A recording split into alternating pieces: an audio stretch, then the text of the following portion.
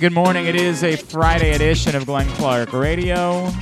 Stan the Fan Charles back in studio with us after he stared down death earlier in the week and said, "Get the hell out of here, death." It was something like that, right? I don't think it was quite. I thought it was like a boxing match with The Undertaker that you had that you said, "Get the." That wasn't quite it. Stan had a little bit of a medical issue early in the week, but he's good to go. I think what the doctor did say, though, for sure, was a little more powdered donuts. And you're all right. Definitely right? That was the play. Hey, you can bet $5 with DraftKings and instantly get $200 in bonus bets for this weekend's big game. Get this and other great sportsbook promos and specials at PressBoxOnline.com/offers. That's PressBoxOnline.com/offers. Busy day ahead of us. Stan is here. Brian Billick's going to join us in a little bit. Of course, former Ravens head coach. We'll talk to him about Bullies of Baltimore. Also preview the Super Bowl. I don't know what I just said. The Supper Bowl? I like it when my bowl's in a supper, actually. Yeah, we'll preview the Super Bowl with him as well. Later on, our friend Quint Kesnick from ESPN is going to check in with us. First full weekend of college lacrosse season. Everybody will be in action. Actually, you know what? There's one holdout. UMBC waits a couple of weeks before they play a lacrosse game. They're like single-handedly over there. Ryan Moran is protesting the early start of lacrosse season and saying we don't need to be playing when it's 2 degrees outside. Last Saturday when these teams were playing, it was miserable. But we'll preview the first full weekend of college lacrosse season with our friend Quint Kesnick.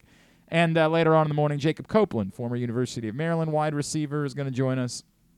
One of 3 Maryland wide receivers who was invited to the NFL Combine and expected to hear their name called in the NFL Draft, along with Rakim Jarrett and Dante Demas.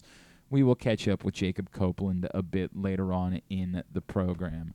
Stan, I had myself an evening last night. My younger son, my 5-year-old, was feeling a little run down yesterday. Like my wife said, I don't know, I just don't like it. I'm going to take him to get COVID tested, make sure everything's good. You know, okay. Just it's the way it is now. Anytime you ever see anything, it's just like let's just go do it or test at home, whatever.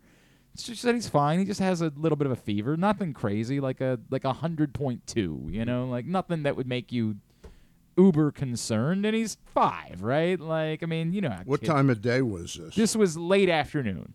Late afternoon. So 102 late afternoon. Not 102, 100.2. Oh, 100.2. Nothing. Exactly right. Nothing that would make you.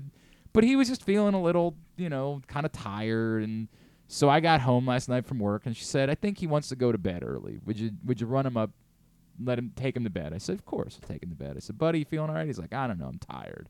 And he was hot. Like I could definitely. I'm like, all right, let's just lay down and we'll see how you feel in the morning. Right. So the thing about putting a kid to bed early is that he woke up in the middle of the night, right? And like I said, all right, buddy. I can't. I had some work to do. I got Loyola, Maryland tomorrow. I'm still prepping all of that. I said, why don't you come downstairs? You can lay on the couch next to me downstairs while I do my work, and you can try to fall back asleep on the couch. So no problem. He comes down for a second, and he falls right back asleep on the couch next to me. All's good. That's the end of the story. Exactly right. I have White Lotus on in the background, right, because I'm trying to get caught up. And I'm in season 2, and have you watched the White Lotus? I haven't. No. Don't. It's not worth it. I don't like it. I'm getting caught up so I can be part of the. I like Aubrey Plaza. I love Aubrey Plaza. I like a lot. I like F. Murray Abraham. I like Michael Imperioli. There's a lot of things that I like. I think I'm out on Jennifer Coolidge. I think I'm done. Yeah. Sharks jump for me. I think I'm done with Jennifer Coolidge. Yeah. But I'm watching, and all of a sudden I hear, "Look at his butt," and my son has sat up, and sure enough, it's in season 2. There's a scene where he's being pleasured, and the shot is from great. behind, great. Right? Great. Now that's funny. I may call child services. 100%. It's funny, but within 2 seconds, it goes from "look at his butt" to "what's that they're doing?" No. Puke. All over my couch. Oh, all geez. over okay. every. So now I'm grabbing him. I'm doing the thing where I'm trying to not get him. I'm like running him upstairs as fast as I can to get him into a bat. Oh, actually, no, I didn't go upstairs. To clean him. I went to the sink. Right. I went to the kitchen sink, and I just placed him in the kitchen sink and said, "If there's any more coming out, right here's the Right best now. place to be, and then I can take your clothes off and I can wash you off, do the whole thing in the kitchen sink. So I was up at 1 last night cleaning up puke, and I had this feeling of, I know I've said recently that I wanted to remember what it was like to be 25 years old, and I got to experience it last night. How so did he? Was he okay? He's fine. He's fine. totally fine. Great. In fact, that like this morning, my wife at that point decided he's not going to school today. Right? Like Right. she made the Executive this decision. last night as I was cleaning up the puke. All right, he's not going to school today. He wakes up this morning. He's fine. running. Like he's completely whatever it was. Just Ran out passed, of the system. all good. Probably puked out of it. Yes, none of the rest of us feel like everybody's fine. We all tested. Everybody's good. Like Right. there's no. I haven't tested for strep as well, just because I don't know. That's a thing that kids get. It's got nothing. He's completely fine. But he's sitting at home today with my mother and driving her crazy, right? Like that's the plan for the day. But All right. the nice 1 a.m. Puke cleanup, I got to tell you, was just a delightful. That was good. Did you get your work done? Nope, sure didn't. Sure not prepared for Maryland Loyola tomorrow. I have Loyola prepared. I've got more work to do on Maryland. Right. Thankfully, I did them in the fall. So Now, what are the chances he goes and says something to you? about either your the mother-in-law or 1,000 your wife? No. He said it to my wife as soon as she came I saw a downstairs. butt. It's Daddy was exactly watching a the butt. first thing he said to her was, actually, it was twofold. I saw his butt. He was strong. That's great. Said, That's love great you, buddy. story. Love you, pal. Appreciate you. All right, Super Bowl is on Brian Sunday. Billick would like that story. I guarantee Brian Billick's got some story. Brian Billick's got he daughters, right? Like for him, daughters, and in fact, I was just telling Griffin the last time I spoke to him directly, he was in Minnesota, living Yes. somewhere. He bought a house, I think, out in the woods or something. But he said we're getting ready to move to Columbus, Ohio, and I said, "Oh, the Ohio State job is open," and he said, Right. "No, grandkids." So I know his one daughter married the John Lure, the basketball player. Okay. I can't remember Well, where he ended up. one of them is living in Ohio, Okay. or was about 18 Okay. months ago. Okay. I'm trying to think of where because John Lure last played with the Pistons, and I only knew that because on Brian's Twitter, whether it was him or somebody else that was running it, was regularly tweeting out Detroit basketball, which I was like, what is this, Brian? Like, what's going on there? So I just messaged him one day. I said, what is all the Detroit? He's like, my son-in-law plays for the Pistons now, right? I'm like, oh, my fault. On me, big fan. But yes, his one daughter is married to John Lure, the basketball player who was successful at Wisconsin before his when NBA he was career. coaching the Ravens, how old were his daughters? Were they a God, bit so older than Harbaugh's daughters when he took over?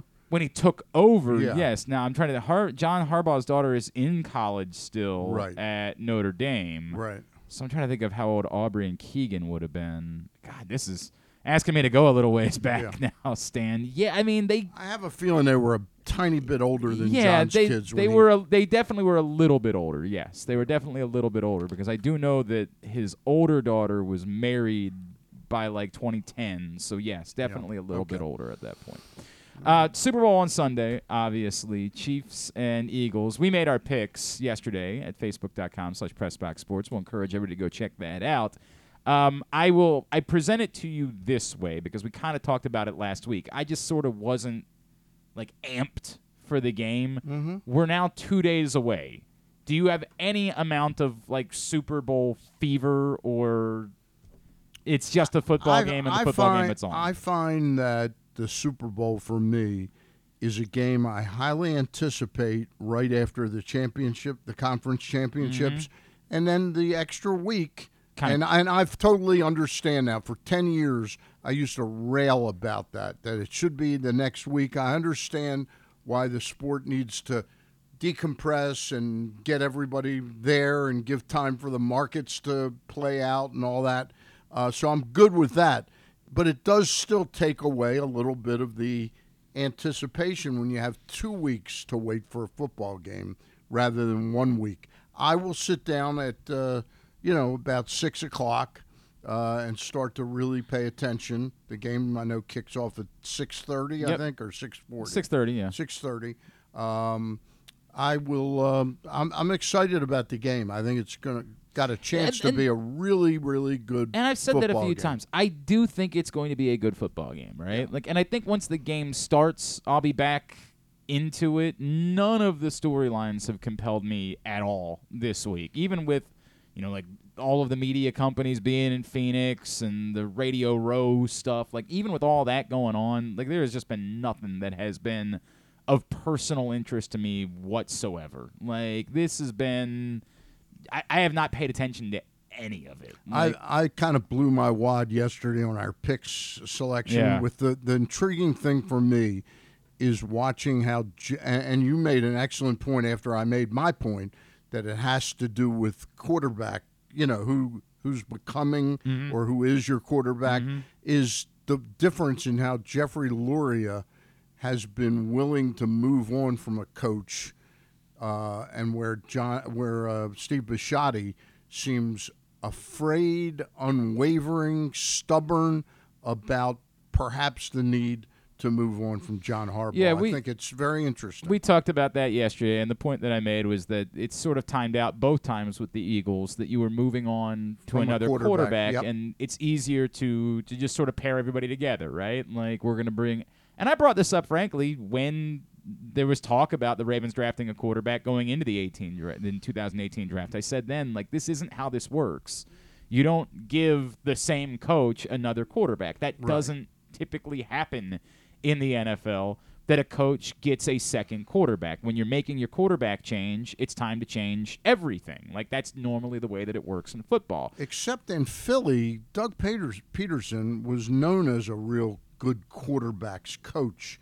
So I don't think it would have been totally out of character for Jeffrey Lurie to say, "Hey, we're gonna turn the ball over to Jalen Hurts and Doug Peterson and trust his ability." Yeah. Sure, it's just not normally it's the not way that I agree with you. Typically in the NFL, you tie coach and quarterback. You say, "Here's the coach, here's the quarterback." Now, sometimes when you're stuck, right? Like Arizona's stuck with Kyler Murray, they're not going to be able to move on. I wouldn't want to be stuck there. It's funny. Like I still think that Kyler Murray is a really good quarterback. They just have to figure out how to get it out of him, right? Like I think the talent is still overwhelming. Whatever it is, his disinterest in preparation, his obsession with video games, whatever that problem is clearly significant, and they're trying to figure out someone who can make it work. But they're going to be stuck. They have to move on from the coach but keep the quarterback. Typically, you try to do both things at once. That's just normally how the NFL works. It worked out with the Ravens, right? Like they let the same coach have a second quarterback, and obviously there was success that followed. Not insane success, not getting to a Super Bowl, winning Great a regular Super Bowl, season success, unparalleled regular season. So far, anyway, I guess there could still be time. But normally that's the way that it works. And it does, like, as much as we're talking about Lamar Jackson's future this offseason, that's all we're going to be talking about. I've said a million times, by the way, Stan, everybody needs to throw their phone away on Sunday, and everybody needs to stop. All you're going to get on Sunday, because they've got 6 hours of coverage to fill on 3 different networks, NFL Network, ESPN, and Fox are all going to be doing absurd amounts of pregame stuff on Sunday. And because the Lamar Jackson story is the single biggest story in the NFL and one of the biggest personnel stories in modern NFL history, because you never see a scenario where a franchise quarterback in the prime of their career potentially becomes available for any team to be able to have him, that you're going to get report, put it in quotes, after report from all of the Jay Glazers and all of the Chris Mortensons and all the Adam Schefters and Ian Rappaports. They're just going to come hot and heavy throughout the day, and none of them are going to have any new information. Right. They're all just going to be the same regurgitated stuff because they have to, because they are told by their bosses, we have to talk about Lamar Jackson. It's a major story, not just in Baltimore, but in Atlanta and with the Jets and with Miami. All of these places are interested in that. The Raiders, they're all interested in that story because they're all thinking about maybe having Lamar Jackson as their next quarterback. So it's a huge multi-market story. You have to be all over it. And yet there's nothing new to report. So on Sunday, you're going to see all over your Twitter account, report, sources, blah, blah, blah, blah, blah, related to Lamar Jackson, and none of it is going to be actual news. It's all just going to be regurgitated. I spoke to somebody this week, and here's what they think could end up happening. Not actual news. It's just going to be 6 hours of that on Sunday. Do everything in your power to keep your head on a swivel and avoid it as much as you possibly can. But to your point, as much as the Lamar Jackson story is the story, how that ties into John Harbaugh and John Harbaugh's future, if the Ravens genuinely are thinking about moving on from Lamar Jackson, is very interesting, because it might be the Ravens' argument of why they wouldn't draft Lamar Jackson's replacement, but instead say, well, we're going to give you a year, and you're going to get Derek Carr, and you're going to have a chance to figure it out with him. And if it doesn't work out, then the following year, we're moving on from the coach, and we're moving on and getting a new quarterback and tying coach and quarterback together. It sounds crazy, but to me, I definitely think there's a chance of that happening. I don't see Steve Bisciotti moving toward paying Lamar what he thinks. I don't think there's any admission on Lamar's part. Now, see, here's again where an agent might say, hey, Lamar, you have had 2 years in a row where you haven't finished the season, and I've just, I don't think Lamar has the last 2 seasons, and the injuries are certainly part of it, but I don't think he has been as productive, as consistently on the field, and showing any signs of improvement. And I think there was a need to improve beyond what are his base skills, and I haven't seen it. It's interesting, in moments, he's actually been the best he's ever been, right? And like the first month of this season was the best that we've ever seen. That game he had against Miami until they lost the game, right, was just a remarkable game. I remember leaving M&T that day and chanting, "Pay the man, pay the man." I mean, the Colts game the year before was probably the best game he ever played as a passer, right? Like as just a pure passer was probably the best game he ever played. And again, this all comes back to, you're not wrong. Lamar's camp is going to turn around and say that's just not relevant. This goes back to the Ravens wanting to negotiate. Well, it's relevant not to what we're going to pay Lamar. It's whether you're willing to go to those extremes to have him as your guy. That's, to me, what's them, relevant. It's relevant to what is it that somebody else is willing to offer. Like, that you want to negotiate. Well, you're of the opinion, and most people agree with you, that his value on the market is as high as it's ever been. Astronomical. So if it's astronomical, and I have certain doubts internally about whether this guy can take the next step, it's just interesting to me. I'm sort of dramaed out over the whole thing. Yeah, I assure you I'm with you on that. I assure you that I'm with you on. I'm already. It's a little funky to have this hanging over your team. Yes. And make uncertainty as to what offensive coordinator really wants. It's also the longest job. you've ever gone without hiring an offensive coordinator. I mean, this is really unheard of for the Ravens. So we've not only gone to the Senior Bowl with no offensive coordinator, right. It makes you assume that they're very much in the Eric Bieniemy market. Why else would? And of course, Adam Schefter reports this week they indeed are in the Eric Bieniemy market. How can they be in the Bieniemy market? Isn't the job a horizontal move? Yeah, it is, but the Chiefs are going to allow him to make the move because the belief, they feel that there's the belief is that he has been prevented from getting a head coaching job because he's in the shadow of Andy Reid, and he doesn't get enough credit because everybody just says, well, it's really Andy Reid's offense. Okay, and it's Patrick Mahomes. And the Chiefs have basically said, we're going to allow him to make a lateral move in order to try to help him get a head coaching job in the future because we think he's being hurt for the opportunity to get the head coaching job right now. I had not read that, so that explains it. Yep. Adam Schefter reported this week that both Washington and Baltimore, he is very much a finalist to be the offensive coordinator there. Eric Bieniemy, there are still head coaching jobs that have not been filled yet, which is also this is nuts to me the more I think about the fact that we're about to get to the Super Bowl. And sometimes it's happened where which jobs are still Indianapolis and Arizona are both still available. Arizona did not hire anyone. No. Okay. And I know Brian Flores went to be the defensive coordinator in Minnesota, and he had been rumored. I guess the belief was that Mike Kafka was the guy that they had kind of settled on, who had been offensive coordinator in New York this year. That had been the guy that they were zeroing in on in Arizona, but why they wouldn't have gone ahead and hired him, I don't know. And the constant belief in Indianapolis is that they're just going to hire Jeff Saturday, which is nuts. But again, hasn't he's done so well right. during his interim stint. Why wouldn't you want more of that? It's just very weird that we're this deep into the game and there are still 2 head coaching vacancies, and the Ravens still haven't filled their offensive coordinator vacancy, which, again, the only thing I can read into that is that they are very serious about Eric Bieniemy. Whether or not he's going to be the guy, they're very serious about not hiring their guy until they've got an answer about Eric Bieniemy. Like, it's just a very interesting scenario that has played out. All right. Stan the Fan is here on a Friday edition of the program. Stan, you got to sit down and watch Bullies of Baltimore. Watched it in the hospital.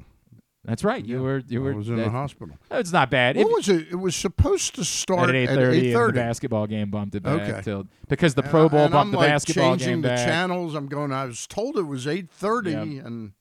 Well, we have the opportunity this morning to catch up with, of course, the former Super Bowl winning head coach of the Baltimore Ravens, and was a prime subject of the 30 for 30 Bullies of Baltimore, which aired this past weekend. He is our friend, Coach Brian Billick, and he's back with us now here on GCR. Coach, it's Glenn and Stan the Fan in Baltimore. Always great to catch up. Thank you for taking some time for us. Yeah, glad to do it. Coach, was there anyone in your life that was like not fully aware of maybe some of your bravado, some of your colorful language that you had to give a warning to before they sat down to watch the 30 for 30 on Sunday night? I don't know. Maybe my grandsons. Yeah. That would be the only. In fact, one grandson told me, it's not only there because he's also been with me on the golf course. He says, "Pop," and he says it with great admiration. He says, "Pop, you just swear so easily." Wait, hang on a second. And it was with true admiration. Wait, are you like that when you're on the golf course, Coach? Oh, no, not at all. No, I can't. No. I never hit a bad shot, never say a bad thing. Brian, what was the experience like? I can only imagine how much it choked you up to be a part of that thing, but to then sit back and watch it. What was the experience like to watch the Bullies of Baltimore? It was great fun, when they approached it, because the 30s for 30s, sometimes can be a little, a little rough, in terms of, I thought, well, I'm wondering what their approach is going to be. But I loved it because obviously they're all scenes in the sequence and we're familiar with and have seen it a million times, but they personalized a lot of it. And, with not only the guys on the stage, but the guys during the course of the season, really brought some personality to that time, which is, you look back, it's 22 years ago. It was just thoroughly enjoyable. And then, of course, to see and visit with Goose, notwithstanding the tragedy of losing him just a couple weeks later, was really special too. To me, he was the star of the film, right, Coach? Like, to me, he was just the center of everything about it and his larger-than-life personality. Of course, everybody in this town has a Tony Siragusa story, but it's interesting, though, to wonder how that the actual final cut that we saw was impacted by his death. Sure, no question. And we shot that in early November, and then I had to come back. I happened to be back because I was doing one of the Ravens games, and reshoot a little bit of the segment to kind of, account for, because obviously between the original shooting that we all did and the actual event, of course, we lost Tony just a couple weeks after that, a month after that. So they obviously had to work around it. Coach, I just wondered what it meant to you, because I think you understand what he means to this city. But, he's not a Ring of Honor player. He's not a Hall of Famer. And I think it's tough for my producer's 21 years old. Like, he can't possibly fathom why we had such a love for someone who wasn't Ray Lewis or, Jonathan Ogden or Ed Reed or somebody like that. Did it mean something to you to see the world get to see why it is that we have such reverence for Tony Siragusa in this town? Yeah, and that's Tony's story, isn't it? Kind of underappreciated his whole professional life anyway, in terms of the way he came into the league and bounced around, and the position he played, one that kind of does the dirty work but doesn't get the stats and numbers and maybe the notoriety that it should. But there's no question, as you know, during the time and the team and the way the organization looks at it at the time, and now looking at in rearview mirror, exactly right. Tony was kind of, well, not with all due respect to Ray and Rod Woodson and Trent and all the great talent that we had, Tony was kind of the heart and soul of that bully, Baltimore bully mentality, which was Tony through and through. So, I think it was great for people to actually see that. I think it was beautiful, man. How close were you ever to really putting Tony in to run the football? Oh, he was lobbying all the time. The one thing I got Tony on, we used to, if you remember, on Fridays, we used to have kicking competition. I'd put a board up and you could sign up for cash to kick, a field goal, an extra point from distant distances. The further out, the more cash you got. Of course, the betting between the players was rampant on that. And remember, Tony was a field goal kicker in high school. He actually did this. So he signed up, and I knew he was pretty good. And what I would normally do is whoever signed up, they kick it. And if they make it, then I'd say, okay, double or nothing if you back up 5 yards, or just to get them to, and would always get them. Well, Tony gets out and he kicks like a 30-yarder. And he says, no, try one of those BS double down bets on me because I'm not taking it. I said, okay, but what if I move it up 5 yards?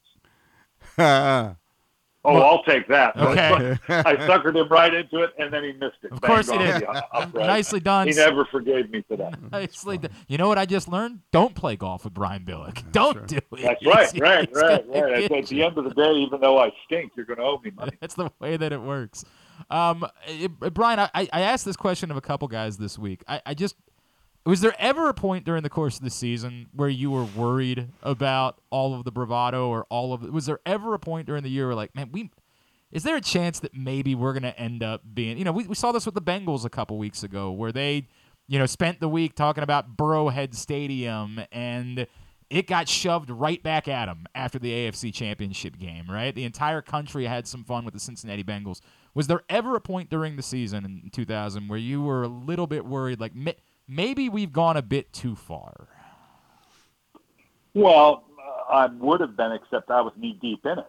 I had my share of one-liners as well. So, and that was just the personality of the team, and it was one that, and as bravado and as fun as it is to particularly to go back with that team, very rarely was it mean-spirited. Or was it aimed? It was just bravado. It was just, we're going to do this, and so from that, and that's what that team was about, and unleashing that and letting them, that team knew how to work and knew how to play. And when we worked, we worked. That was the deal I made when I came in. I said, guys, I'll take care of you.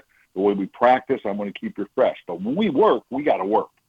Okay, there's no room in here for me to do that, and us not. And they, particularly with the veterans, whether it be Shannon and Rob and Tony and the group, they bought into that. And so when we worked, but when we were off, we were off. Brian, how difficult was that period when you couldn't score touchdowns? And how do you give yourself some credit for the fact that it didn't become us versus them and there could have been a fracture on the team? Well, the credit goes to the players. It goes to that veteran leaders I just talked about. The fact that Shannon on the offensive side and Trent to a certain degree, with Ray, with Rod Woodson, they didn't let that team go there. Because you're exactly right. Conventional thinking, that's exactly what happens in the NFL. Yep. It gets striated like that with one side or the other, and it's hard to hold off, and there's only so much you can do as a coach. But the players held that together, and I've said many, many times, having gone through that together as a team and coming out the other side, I think that was a major reason why we went on an 11-game winning streak and won a Super Bowl, because they survived it and didn't turn on one another. Then it became a mentality of, hey, you throw it whatever you want at us because we've been there. And we didn't blink then. We're not going to blink now. So it kind of gave us a strength and a bravado that we had stood at the abyss and stepped back and survived it. He is the great Brian Billick. He is with us here on Glenn Clark Radio. Stan the Fan Charles with us here on a Friday edition of the show. Coach, if I could, before you came on, Stan and I were talking about sort of the strangeness of us reaching the Super Bowl with the Ravens having not hired an offensive coordinator, and the belief that means that Eric Bieniemy is probably very much in the mix. And Adam Schefter, of course, reported this week that was the case, that he is very much in the mix, and of course he's got a job to do on Sunday. From afar, what have you made, and you, of course, know Andy very well, right? Like, what have you made of the situation in Kansas City, and do you have a sense of what Eric Bieniemy's value is as a coordinator within the Andy Reid scheme, and what it might look like if he were to be the coordinator somewhere else like Baltimore?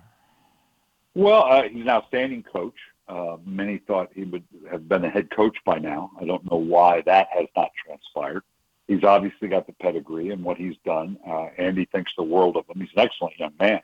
I mean, he's older now, but I think he'd be an excellent selection for them because he has the credentials. He knows what he's doing. He's certainly going to bring those bona fides with him, in trying to change up whatever they're going to do. And and I have no idea whether this is the case or not, but it kind of makes sense that if they haven't moved yet on the coordinator, they're waiting for this game to be played. So it kind of adds up, at least conventionally thinking. So, and then the connection, obviously, between John and Andy and now with Eric, I'm sure that's a strong recommendation for him to take that job as well. I can't imagine that they haven't already secured that and just waiting for the game to end. I guess the dumb way of saying. And for Eric's a good thing, too, because I think part of the problem is he needs to get away from Andy because Andy's going to draw the attention in terms of what they're doing offensively. And if there's those that kind of say, well, how good is he really? Because really Andy then this will allow him to kind of open up and for people to see, oh, yes, this guy is the real deal on his own. The dumb guy way of saying that being you don't think that his success is just because he's underneath Andy Reid and he has Patrick Mahomes as his quarterback. Like that would be, again, the idiot's way of saying it is anybody could be the offensive coordinator there and be successful, right? Like you think there's an... Well, yeah, I mean, more than with Patrick Mahomes, it has to be that quick. It's like Josh McDaniels, Josh McDaniels, when he's got Tom Brady, is brilliant. Right. Without him, he's been not real good, okay? So, yeah, people can make that observation. Now, was that the case with Eric Bieniemy? I don't know. I think he's an outstanding coach. Certainly having a Patrick Mahomes has been good. I mean, yeah, this guy is just so totally unique and special. But I don't think that diminishes what you have to give Eric and Andy credit for, at least, even though a great deal of what makes Patrick Mahomes great happens off script. They at least create that platform, much like a Lamar Jackson. They they'll create a platform that embraces that and puts structure around it that allows that to happen. Coach, two-part Trent Dilfer question. Number one, how are you two today? And number two, for what he went through, how do you think that impacts him as a head coach moving forward into his first college job at UAB? Well, I'll take that in reverse. I think he's going to make a great head coach. He's been a very successful high school coach. Trent's got a great mind for the game. He really does. And I've always said that and always told him he'd make a great coach. And he has, compared to some others, he has now gone back and he's kind of paid his dues. Yep. He's not just been the former pro guy that jumped, okay, yeah, I'm now a coach. I mean, he coached high school ball and he's done the clinics and the camps, and he's crafted his trade as a coach. So he'll do a great job as a head coach there, just like he did in high school. And Trent and I are great. Trent and I, obviously a difficult transition when we went away from Trent, and it took a little while, but it wasn't long afterwards that Trent and I reconnected. And I think now that Trent is a coach and recognizes those things that you have to do sometimes as a coach as you evaluate what's in the best interest of your team, I think that has heightened his understanding of why we did what we did. And, Trent and I have been great. You got a feel for Sunday at all, Coach? I was down there earlier in the week doing Radio Row, and I do my normal, I did about 50 shows. Yeah. And half of them I picked Kansas City, and the other half I picked Philly. So on Monday I'll do the half that I picked right, and half the country will think I know what I'm talking about. I think the physicality of Philadelphia on both the offensive and defensive line is something that Kansas City has not had to deal with yet. I think their ability to put a 4- and 5-man rush on Patrick Mahomes, leaving them, more latitude to do things on the back end, to take away the big play, take away Travis Kelce, their ability to run the ball, and for Jalen Hurts to make those extra third down conversions, now keeping the ball away from Kansas City. I think, and it seemed to be kind of the prevailing mentality down there, but not that anybody knows, that Philly and their game matches up well with Mahomes and what they're doing now. I'm going to do the Radio Row bit here. Do you want to tell everybody about X-Tech pads, Coach? Sure, it's been great fun. I've been doing that all week. It's 12 years ago that Bob Broderick approached me, and when we started up the company, literally out of the back of a van, and now it's the number one pad in all of pro football and of major college football, and finding its way into the top high school programs around the country. Why? Because it's the best pad in America right now. Because when we put it together, it was interesting. It was at that nexus of at the time when it was take the head out of the game, which naturally meant pads become more important, and the technology that changed. I mean, pads hadn't changed in 50 years until X-Tech pad came along, and with the technologies and the database we have now, where, in the old days, big guys had big pads, little guys had little pads. Now it's your height, weight, position, injury history, the position you play. I mean, it all factors into the kind of pad that you should be wearing. So very proud of where we are with X-Tech pads. It's great stuff. At Coach Billick, of course, is how you follow him on Twitter. It was wonderful for an entire younger generation to learn the legacy of F the Titans on Sunday night. And, That's right. Put it in context. It gave a lot of people. It also shows you how those sneaky media guys. Yeah, right. You told everybody to turn the cameras. I should have been more specific. I should have said turn the audio off too. They caught me. Brian, that one cut of you talking down in Tennessee when we beat the Titans, that lives on in my head when you said, that's the best part. And respect your opponent. It's by far and away the best part of the entire clip. Right. Like, as much as we love F the Titans, it's the immediate follow-up, but always respect your opponent. Yeah, we did. Well, I'm talking about... And we beat the hell out of them. Yeah, I'm talking about when you said, they may be the best team, but not today. And that was a classic. That was all Kevin. The fire starter, Kevin Byrne. We call Kevin the fire starter because he was always anything stupid I said really basically came from Kevin Byrne. He's the one that prompted all that stuff I said like that. That you can blame Kevin Byrne for all that. Is he the pickle champion of the whole state of South Carolina? Pickleball champion? He could be. He could be. Although my wife just had shoulder surgery, and the surgeon told me pickleball is the greatest invention in the history of sport. Because he's making a fortune off of it. Man, because all these old people are getting out there. They're following, and he says, I'm making a fortune off of it. I bet that's true, no doubt. Coach, always appreciate you. Thank you for taking the time for us, as always, this morning. Sounds good. Coach Brian Billick with us here on GCR. Great stuff. I'm telling you that I had forgotten. Everybody remembers F the Titans. Everybody remembers that I had forgotten that he sandwiched it with, all right, first thing, respect your opponent. Always respect your opponent. And then came back to it. I mean, it was just, it was so wonderfully performative. It was perfection. Now, was those guys that made the film? Yes. Are they part of NFL yes, films? they're part of NFL films. Okay. Absolutely. But they gave them the credit. Because in the old days, it used to be just Sable and NFL films. I don't remember seeing the specific filmmakers. Yeah, it's like a partnership that I think NFL Films created with ESPN to do more of these types of projects. It was a terrific It was piece. so good. All right, we will squeeze in a break here. When we come back in, Quint Kesnick from ESPN. We will preview the first full weekend of lacrosse season. One of those two. Supper Bowl. It's the Supper Bowl. That's next. I don't know if you heard. I had a mini stroke. It's been a tough week. It's a mini stroke of the eye. Correct. Glenn Clark Radio. The Baltimore County Police Department is hiring. Entry-level officers start at over $60,000 and over $64,000 for lateral officers, with $10,000 signing bonuses available. Plus, cadets start at over $32,000. Great benefits are available like medical, dental, and vision insurance, tuition reimbursement, 15 sick days per calendar year with no limit, career advancement to more than 20 specialized units, and more, with further incentives for military service members and veterans. A passion for service, a career for life. life with the Baltimore County Police Department. Find out more at joinbaltimorecountypd.com or call 410-887-5542. Must be a United States citizen, have a valid driver's license, and a high school diploma or GED equivalent.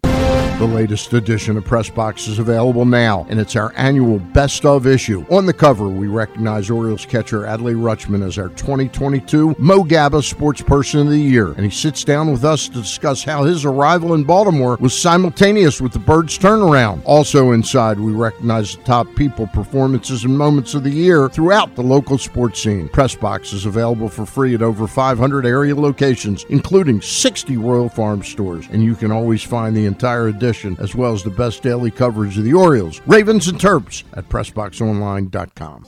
There's something for everyone this February at Laurel Park. Come watch live horse racing every Friday through Sunday and join us on Saturday, February 18th for the Winter Stakes Spectacular featuring 6 stakes races and $900,000 in purses, including the General George and Barbara Fritchie Stakes. The fun doesn't stop there. Stick around for our Winter Mardi Gras celebration with live music, delicious food and drinks, and a carnival atmosphere. Plus, don't miss out on President's Day holiday racing on Monday, February 20th. Visit laurelpark.com for more info. That's laurelpark.com for more. See you at the track. That first sip.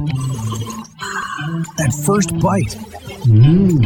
Start your day off right with a delicious breakfast at Royal Farms. Choose from a fantastic selection of fresh Royal Farms breakfast sandwiches and top it off with a rich hot cup of the freshest coffee in the world. At Royal Farms, breakfast is available day and night. It's the freshest breakfast in the world. Real fresh, real fast. Royal Farms. Stan the Fan here, welcoming back one of my favorite sponsors, the Costas Inn. And everybody around Baltimore knows the Costas Inn is a great place to go and grab crabs, steaks, salads, soups, whatever's on your mind to eat in person. But did you know that the Costas Inn has upped their game? They are now one of the premier takeout places in Baltimore. Give them a call now to order your food, 410-477-1975. That's the Costas Inn, over 4100 North Point Boulevard. Check out PressBoxOnline.com every day to find daily winners and betting advice from Jeremy Kahn. And if you want some advice about life decisions that you probably shouldn't make, here's Glenn Clark. Stan the Fan in studio with us on a Friday edition of GCR. Today's show brought to you by your local Toyota dealer, buyatoyota.com. The Toyota Tacoma comes in a range of models and trim lines, so you can choose the perfect Tacoma to reflect your unique personality and driving habits. Check out buyatoyota.com for deals on new Tacomas from your local Toyota dealer today. So lacrosse season has soft launch last weekend, Stan. I guess week 0 is what you would call that. This is kind of the official week 1 of college lacrosse season. Always good to catch up with our friend, a man that you will be seeing. I mean, you see him during college football season, obviously, and college basketball. Now you get to see him He's the man on regularly, lacrosse. yes, when you see ESPN broadcasts for college lacrosse. He is former Johns Hopkins Blue Jay, Quint Kesnick, and he's back with us now here on GCR. Quint, it's Glenn and Stan. It's always great to catch up. Thank you for taking a couple of minutes for us.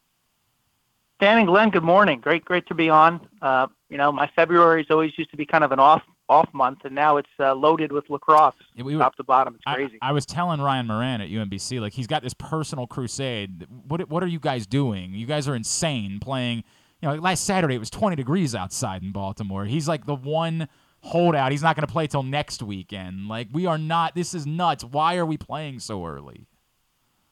Yeah, I called up. I have a friend who played for Siena back in the late 70s, and they started their season on March 31st and played a 12-game schedule in 35 days. They were done on May 5th. We in the 80s, the season started the first Saturday in March.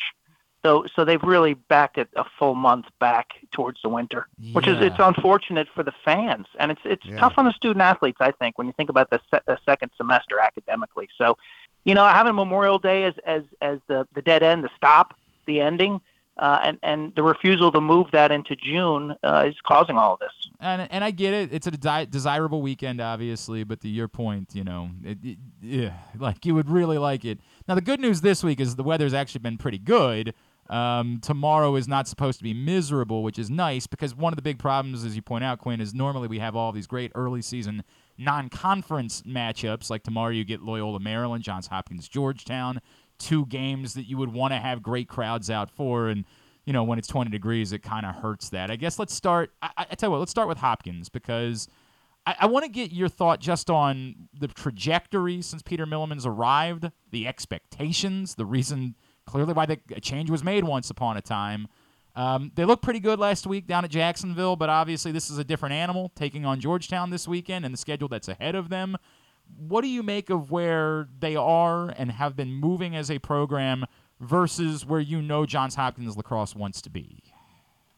It's a long answer required, but we're on tomorrow at 1:00 ESPN Plus. The game will re-air opposite Super Bowl on Sunday on ESPNU. But in my discussions with Peter Milliman, who's now in his 3rd year, I sense that he's got the program, more of his guys in. I sense a general good vibe. I think they have strong leadership. I think the players are on board now, and I think Coach Milliman has surrounded himself with talented assistants, bringing in John Crawley, who's a former 2-time captain of the Blue Jays, midfielder, young guy, still plays pro lacrosse. So I think that's a positive. They're coming off the worst 2 seasons, or really the worst 3-year span in Hopkins lacrosse history. 1883 they've been. Stan was at some of those games, and then way back when. 2-4 in 2020, and Coach Petramala is let go, but 4-9 and then 7-9. So I think the expectations this year are to get back to the winning side of the ledger, get to better than 500, and generate some momentum. Because if they can't do that, then Milliman's status with the program will become more tenuous, and they'll have to do great things in 2024 for him to keep the job. Quite honestly. But I like what I'm seeing from this group. I think it's a happy bunch. I think they will be improved. The question is how much. And their schedule is just downright brutal. I mean, you go Georgetown, who's a top 5 team on Saturday. You got Carolina, who's going to be hungry on Tuesday. Then you got Loyola. They play a bunch of midweeks with Virginia. Their non-conference schedule is ridiculous. When you throw in the likes of Delaware, who's good, St. Joe's playoff team, Navy on the improve. Plus, then I think the Big Ten is going to be much better this year. I'm going to ask you a question about the predecessor of Milliman at Hopkins, Dave Petramala, now an assistant and sort of, I think, the defensive coordinator for Gary Gates at Syracuse. What I'm hearing some positives about how much talent Syracuse has. Well, they're young, Stan. They're super young. They play Albany tonight on ACC Network Extra. I think it's a 6:00 game. I hope to be able to watch that. David's done a nice job, I think, looking in the mirror. And I don't want to say reinventing himself, but, 20 years in one stop is a long time in any coaching sphere, whether it's college, high school, pro, you name it. And so I think ultimately it's refreshing for him to go somewhere else, be the DC for a couple of years under a guy like Gary Gate, look at some new ideas, reevaluate the way he's coaching, reevaluate his schemes, and then I think he's positioning himself for one final run, at another head coaching job here within the next year or two. How much can he help Gary Gates there?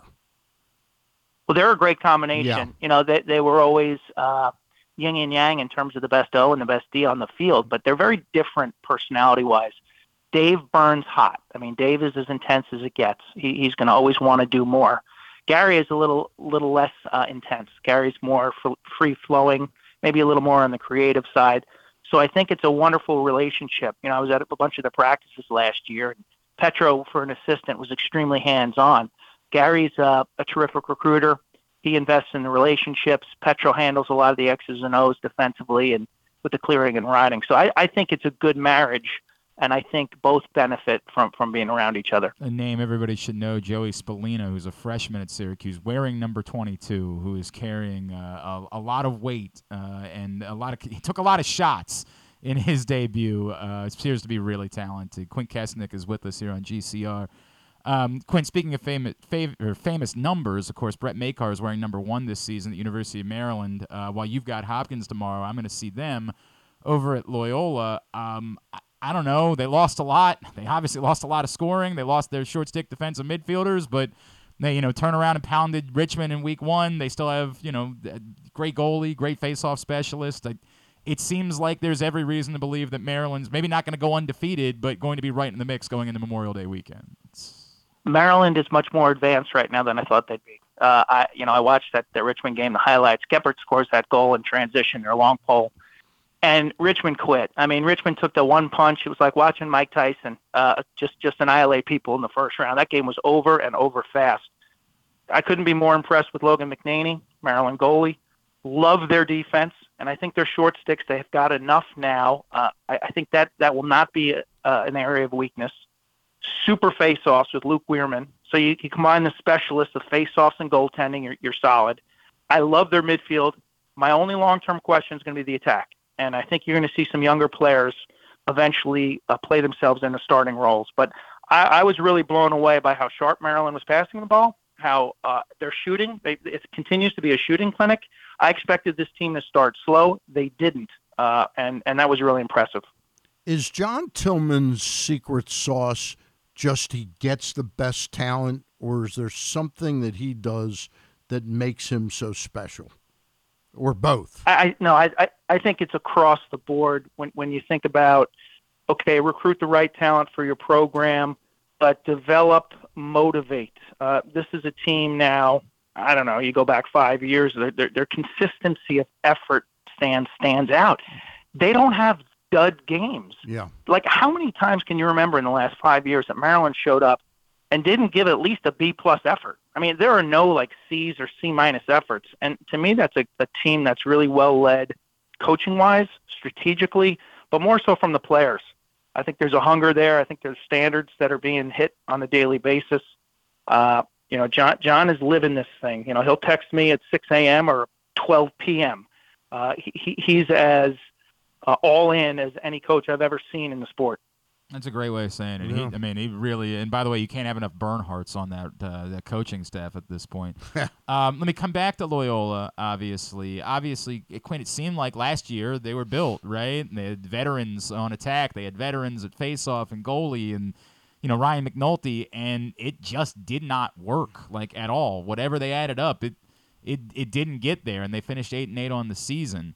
They come back, obviously, with still a good bit defensively, but they got to replace a lot of things. This is still a Charlie Toomey team. This is still a team with a very experienced staff, and I just don't know what to make of what to expect from Loyola going into this season. I don't either. And I listened to him on your show, that roundtable day you do every year, which is just fantastic. Thanks for doing that. Thanks, Quinn. But it's Charlie blaming the indoor practice on his goalie's lack of vision. That was a classic. I've never heard that before. He told me, by the way, he found that from Jen Adams. He said that Jen Adams told him there's something about and he also said, she told him if you're inside, you need to use a different color ball. The white ball is a problem inside. He told me we talked about a week later, which is I have no idea what to make of that, Quinn. I can't. That's fascinating, right? But apparently something that Jen Adams really drove into him. This is real. It's a problem we're dealing with as well. I think the issue you mentioned it, Glenn, is why didn't Loyola take that step forward? They were a couple seconds away from playing in championship weekend the prior year. They brought everything back. For me, we see the portal, we see guys taking the 5th year and sometimes the 6th year, and I don't know, the statute of limitations it seems to run out. I just don't know if guys improve that 5th or 6th year. Denver tried it a couple years back with multiple Yale transfers. It didn't work. You look at Notre Dame, it hasn't worked big time. Georgetown will try to do it again this year. They've got really 5 impact transfers. So I don't know. I know when I was done at Hopkins, I was eager to get the heck out of there. And to think about coming back there to play another year would have been impossible, mentally draining. So I think it's good to get a change of scenery for those guys who are able to go to grad school. But it's hard to explain why Loyola didn't play well last year. I expect them to bounce back. I like their defense. I think their goaltending's in a good spot. They're well coached, and it's a fascinating league, as you know. The Patriot League is going to be good this year. BU is still BU. Navy's on the rise. Lehigh and Army are always tough, and even teams like Lafayette and Bucknell seem to be getting better. So that league is wide open and should be really fun to watch. I did want to get a thought from you on Navy because, to your point, they came into the season ranked and a lot of expectations and a lot of attention because of the Xavier Arline story, and we don't regularly see someone spending, playing lacrosse as well as being at spring practice for being the starting quarterback for a D1 football team at the same time. Do you feel like they're primed to make a jump this season? I do. It's hard to tell right now. Their schedule is woefully soft. So, beating up on teams like, Queens right. and whoever they play this Mount weekend, St. it's not really Mary's. telling the full story. But I do think, Navy historically, they've always had athletes. They've always had toughness. They've always had grit. They'll fight you. They got guys who can put the ball in the net. And that's always been a differential. When Navy has really talented, skillful scorers, they can find that they can muck it up with anybody, the other spots. So to have a Patrick Skalniak, a Dane Swanson, a Max Hewitt, a Xavier Arline, a Toker from the wing is a good shooter, that's a little different for Navy. And Joe Amplo's doing an amazing job bringing in recruits, but guys who can put the ball in the net. And I think that bodes well for Navy. Their schedule ramps up considerably, after the next week or so. So we get to see them against Hopkins. We get to see them in the Patriot League. Quick question about Towson. What is Sean Nadlin's club going to be like this year? I don't know much about Towson. Stan, I haven't covered a Towson game, I don't know, in 2 years since they, kind of hit that high spot. I follow them on social media. I get out to practice, usually once a year, but I haven't been out there yet. So I don't know what the expectations are for the Tigers. The frustrating part with that league is they made the jump away from ESPN, and then kind of nobody gets to see them unless they go to the games anymore, which is a very frustrating thing that I'll save a commentary about that for another day. Quint, we'll leave you with this one. Give me a player throughout the country That's great, yeah. that you would say, look, figure out a way, whether it's on TV, when they come to play a team locally, figure out a way to go see this guy play this season because you're going to be watching something truly special. There's a lot. It's a really good year because, you got guys coming back now. And I think overall, this season is different from any I've covered because I think there's 10 teams that can win a national championship. I mean, when I started doing this, I thought there was like 3 every year with Syracuse, Virginia, and Princeton, maybe some Hopkins, and like rinse and repeat the next year. Player-wise, Connor Schellenberger of Virginia, Sam Handley of Penn is kind of I think he's a fun watch because he's gigantic. He's 6'5", 225 pounds. And he moves really well. He's got great hips and change of direction. And he runs through people. He just dominates. He's like a lumberjack. He's like Thor. And so Sam Handley for Penn, he's not on TV very much. Later in the year, you'll get to see him Ivy League championships and hopefully the playoffs. But he's a guy I watch and I'm like, holy mackerel, look at that. He's just eye-catching. Is real quick. Can I get one more in? Yeah, absolutely. Real quick. If you were picking right now, is Maryland head and shoulders above everybody, or just at the top, and everybody's got to try and take a shot at them?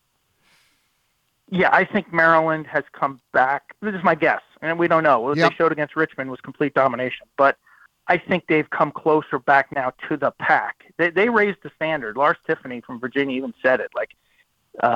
They've changed the way they operate. Virginia operates because of Maryland's excellence last year. There's Maryland. There's Virginia. I think Georgetown's really good. The Ivy League's never been better, Stan. And I'm not even mentioning teams like Notre Dame, Duke, and Ohio State. Ohio State's much better this year.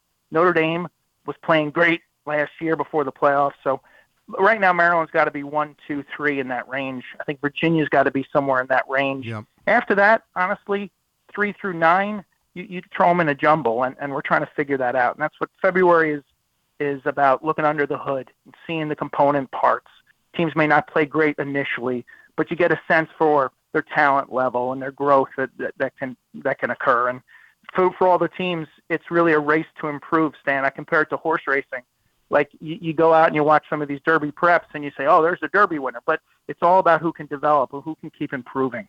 I think you remember, Stan, you and I both attempted to call a horse race at Pimlico a few years ago. Quint, I was the only one of us that was actually any good at it. Did well. Quint could have had a future in calling a horse Quint, race. I want to say something to you. I've known you a long time. You are fantastic on lacrosse, but you don't miss a beat on anything you do, and that's a rarity that somebody gets that good at all the other stuff.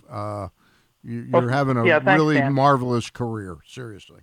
The race call, you guys remember, that was so much harder than I had ever imagined. I have so much respect for those guys. I had no idea. That is unbelievable that they do that 10 times a day smoothly. It is ridiculously difficult. A nightmare. I've done every sport there is to do, right? Like I've done track and field. I've done all of it.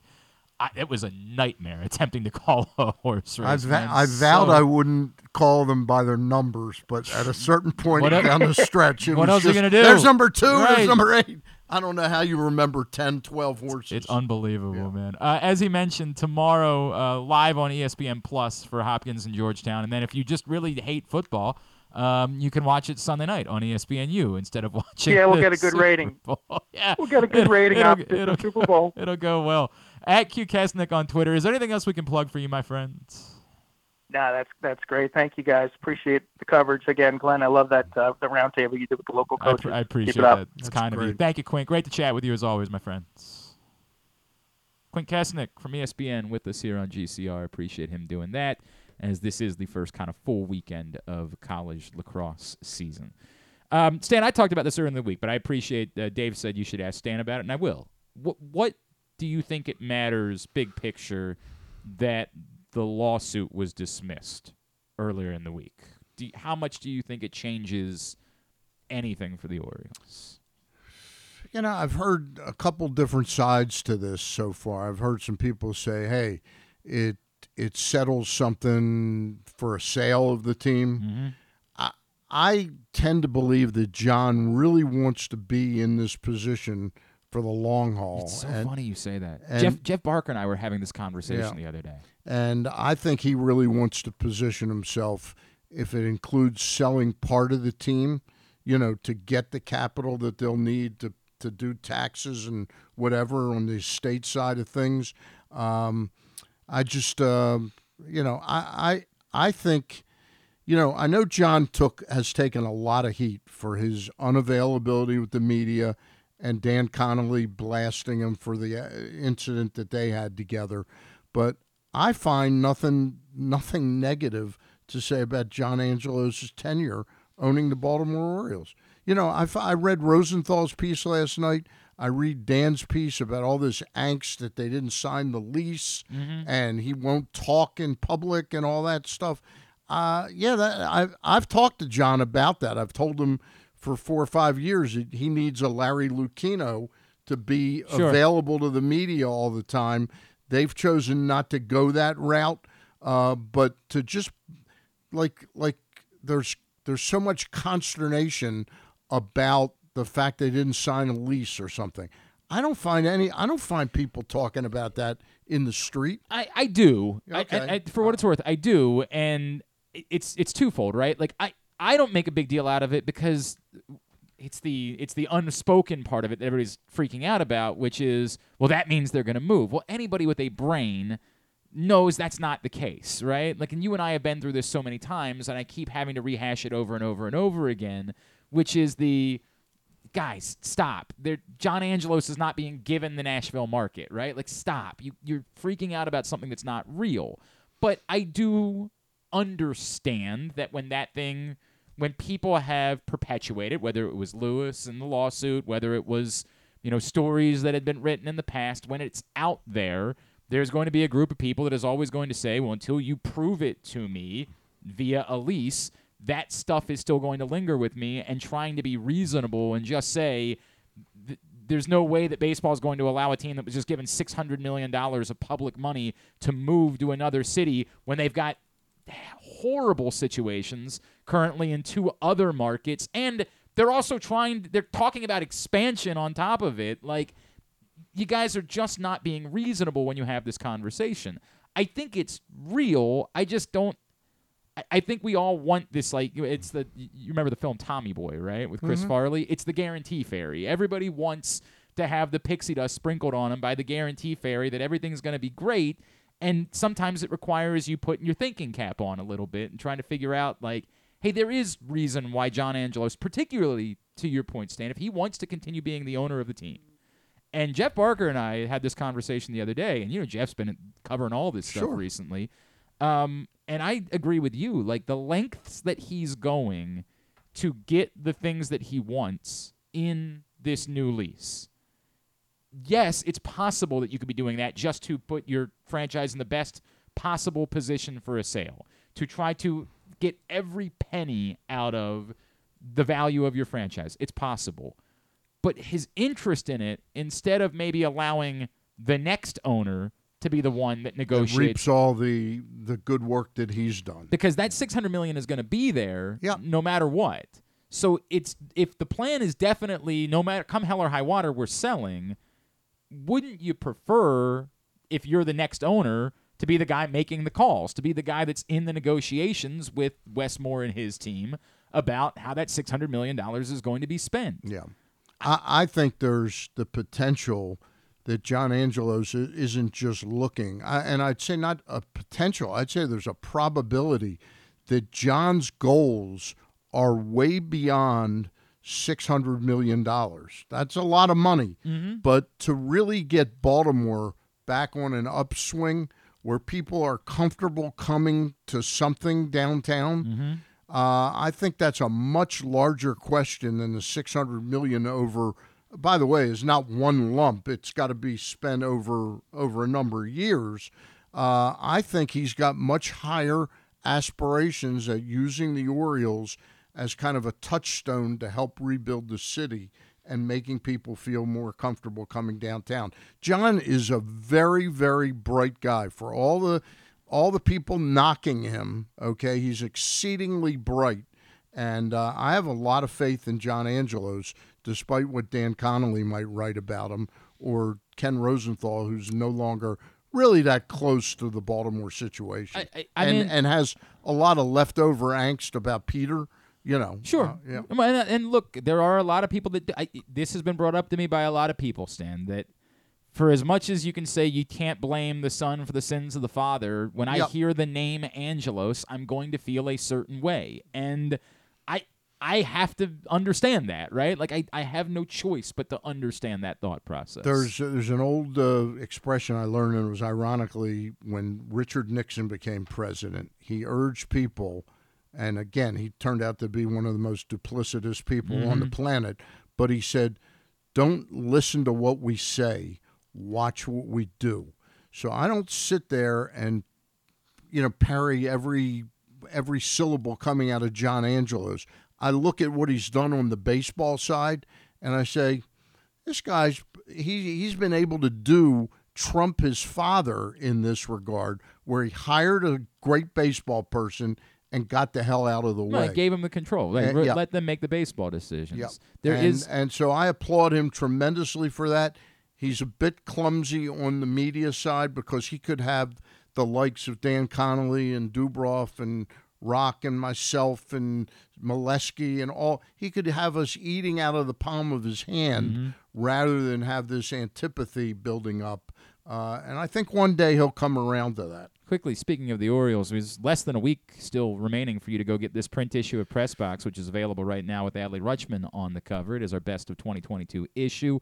Go get it right now for free at your neighborhood Royal Farms, any of the hundreds of locations around town where you find Press Box. You can read it all at PressBoxOnline.com. Do you want to announce who's on the cover of the next print issue of Press Box? I have no problem with it. We had our editorial meeting and went back and forth on a couple ideas and ended up with Gunnar Henderson. Gunnar Henderson will be on the cover of the next print issue of Press Box, which will be the one that will be on stands come opening day. So it'll be on newsstands through spring training, and will be on newsstands when we hit opening day. Yeah, comes out next week. Yes, available next week.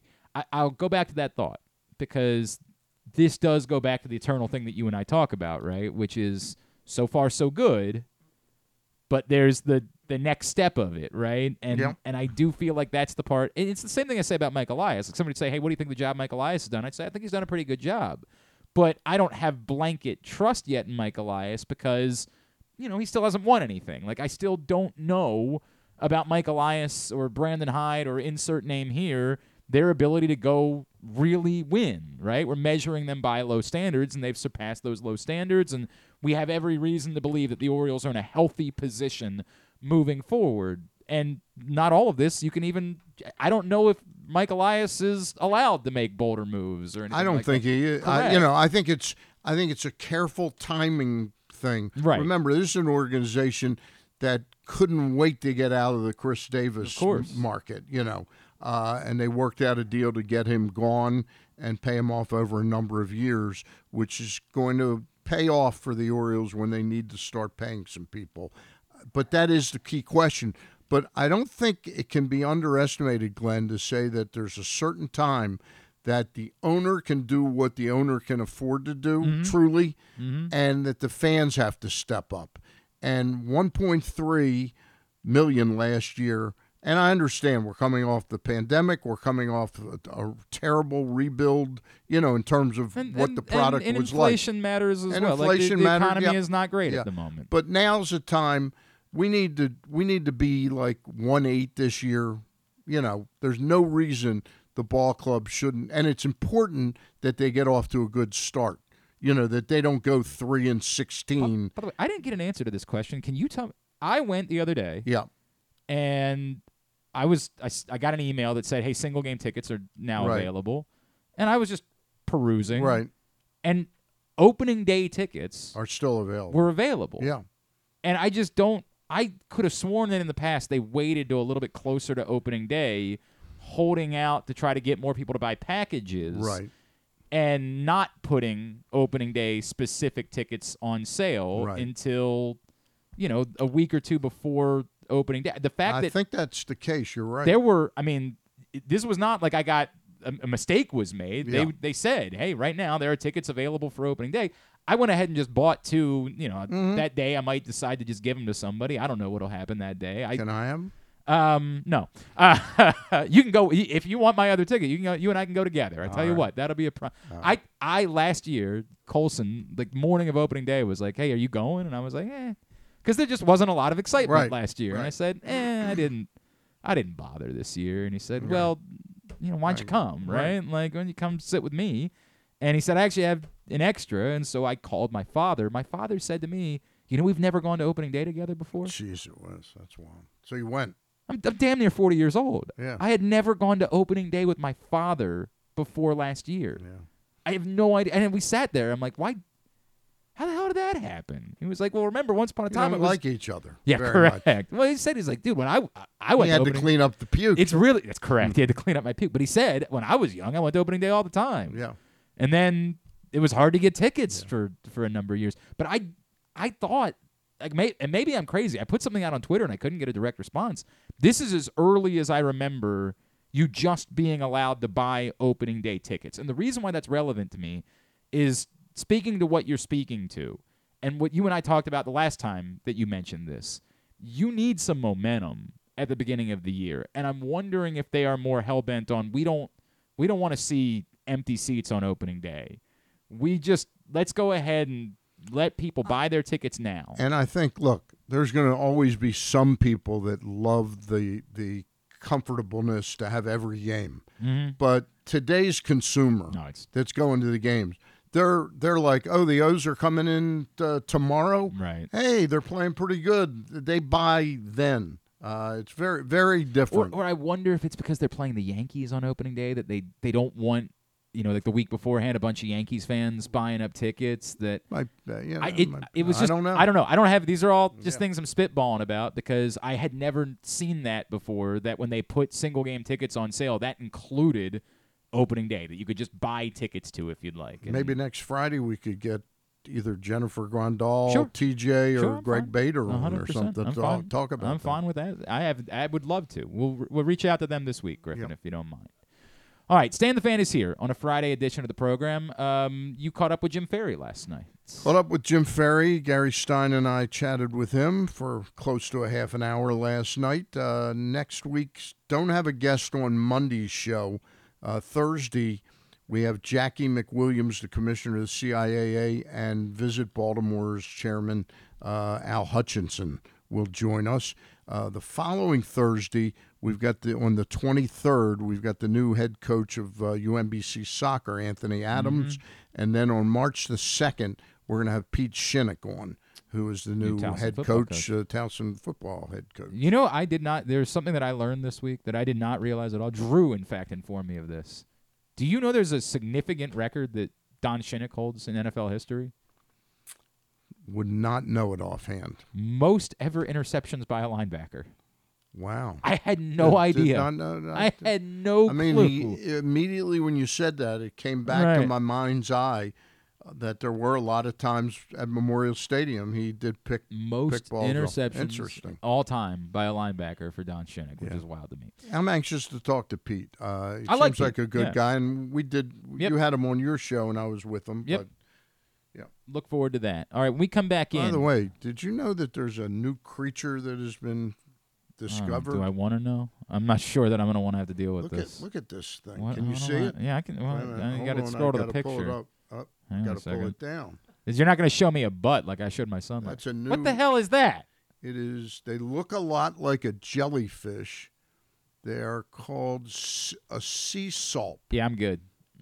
I'm good. Yeah. No, becoming a delicacy. Stop. And in fact, I want to bet you on the Orioles win title, you have to eat a sea culp. You want to get in on our side bet that we're doing? Salt. Stan, you want to get on our side bet that we're doing this week? Yeah, our side bet. Have you seen the Tom Brady picture? The Tom Brady is 80 or no. That's the film. I'm saying that Tom Brady posted a thirst trap on Twitter this week of him in his underpants. Not interested. No, you're not interested in our side bet for picks this week was that the losers got to take their own Tom Brady underwear picture and post it. I've already done that for the year. Boys of Handing calendar, 100%. Yeah, that's the Tom Brady picture right there that he just decided to share with the world. He's retired, and so now this is how he's spending his time, is posting underwear pictures on Twitter. Because, look, man, if I'm 45 and I look like Tom Brady, you know what? I'll probably post a few underwear pictures on Twitter myself. I might be posting one next week.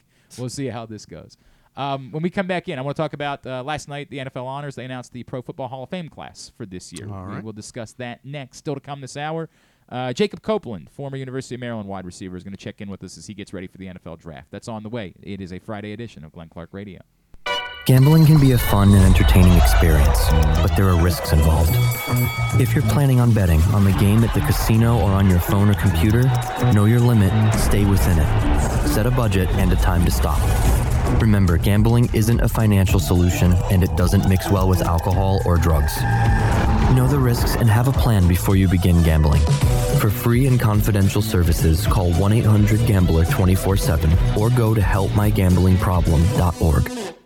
The latest edition of Press Box is available now, and it's our annual Best Of issue. On the cover, we recognize Orioles catcher Adley Rutschman as our 2022 Mo Gabba Sports Person of the Year, and he sits down with us to discuss how his arrival in Baltimore was simultaneous with the Birds' turnaround. Also inside, we recognize the top people, performances, and moments of the year throughout the local sports scene. Press Box is available for free at over 500 area locations, including 60 Royal Farm stores, and you can always find the entire edition as well as the best daily coverage of the Orioles, Ravens, and Terps at PressBoxOnline.com. That first sip.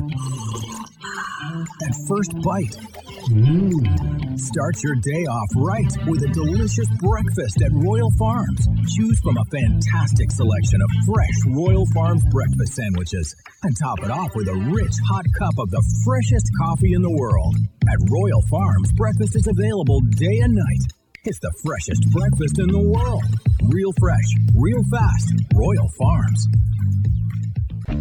Make the most out of every day in your Toyota RAV4. Available in hybrid or gas-only models. A RAV4 can get you where you want to go in style. Check out buyatoyota.com for deals on new RAV4s from your local Toyota dealer today.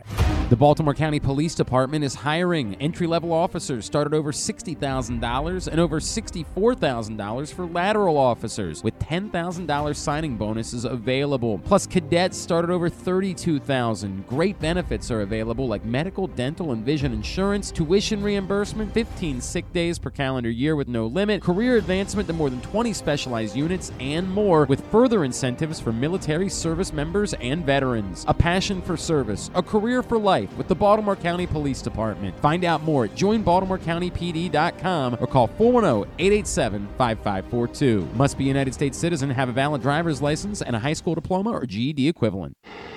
If you miss anything on the show, don't forget that you can watch full episodes at youtube.com/PressBoxOnline, and you can download podcasts on Apple, iTunes, Amazon, and Grindr. Wait, did I say Grindr? I don't think that you would find it on Grindr. Not that I know it's on Grindr or anything, I swear. On second thought, you know what? I don't care what you think. Here's Glenn. You know, we were talking to Clint Kastanek a couple minutes ago. Stan, did you know that you could bet on college lacrosse this season? Did not know I that. did not know that either. Place your bet on college lacrosse. Bet $5 and get $200 in instant bonus bets when you go to PressBoxOnline.com/offers right now and sign up with DraftKings. This is your chance to have fun and make a few bucks betting on your favorite college lacrosse teams. Go to PressBoxOnline.com/offers. Click on the DraftKings link to get your $200 in lacrosse bonus bets. You're going to take advantage of that? So you're saying Towson unders is what you're... It's not. I got to see what the numbers are. Yeah. I got to see all that. But, yeah, I would be inclined. I would probably be pretty inclined.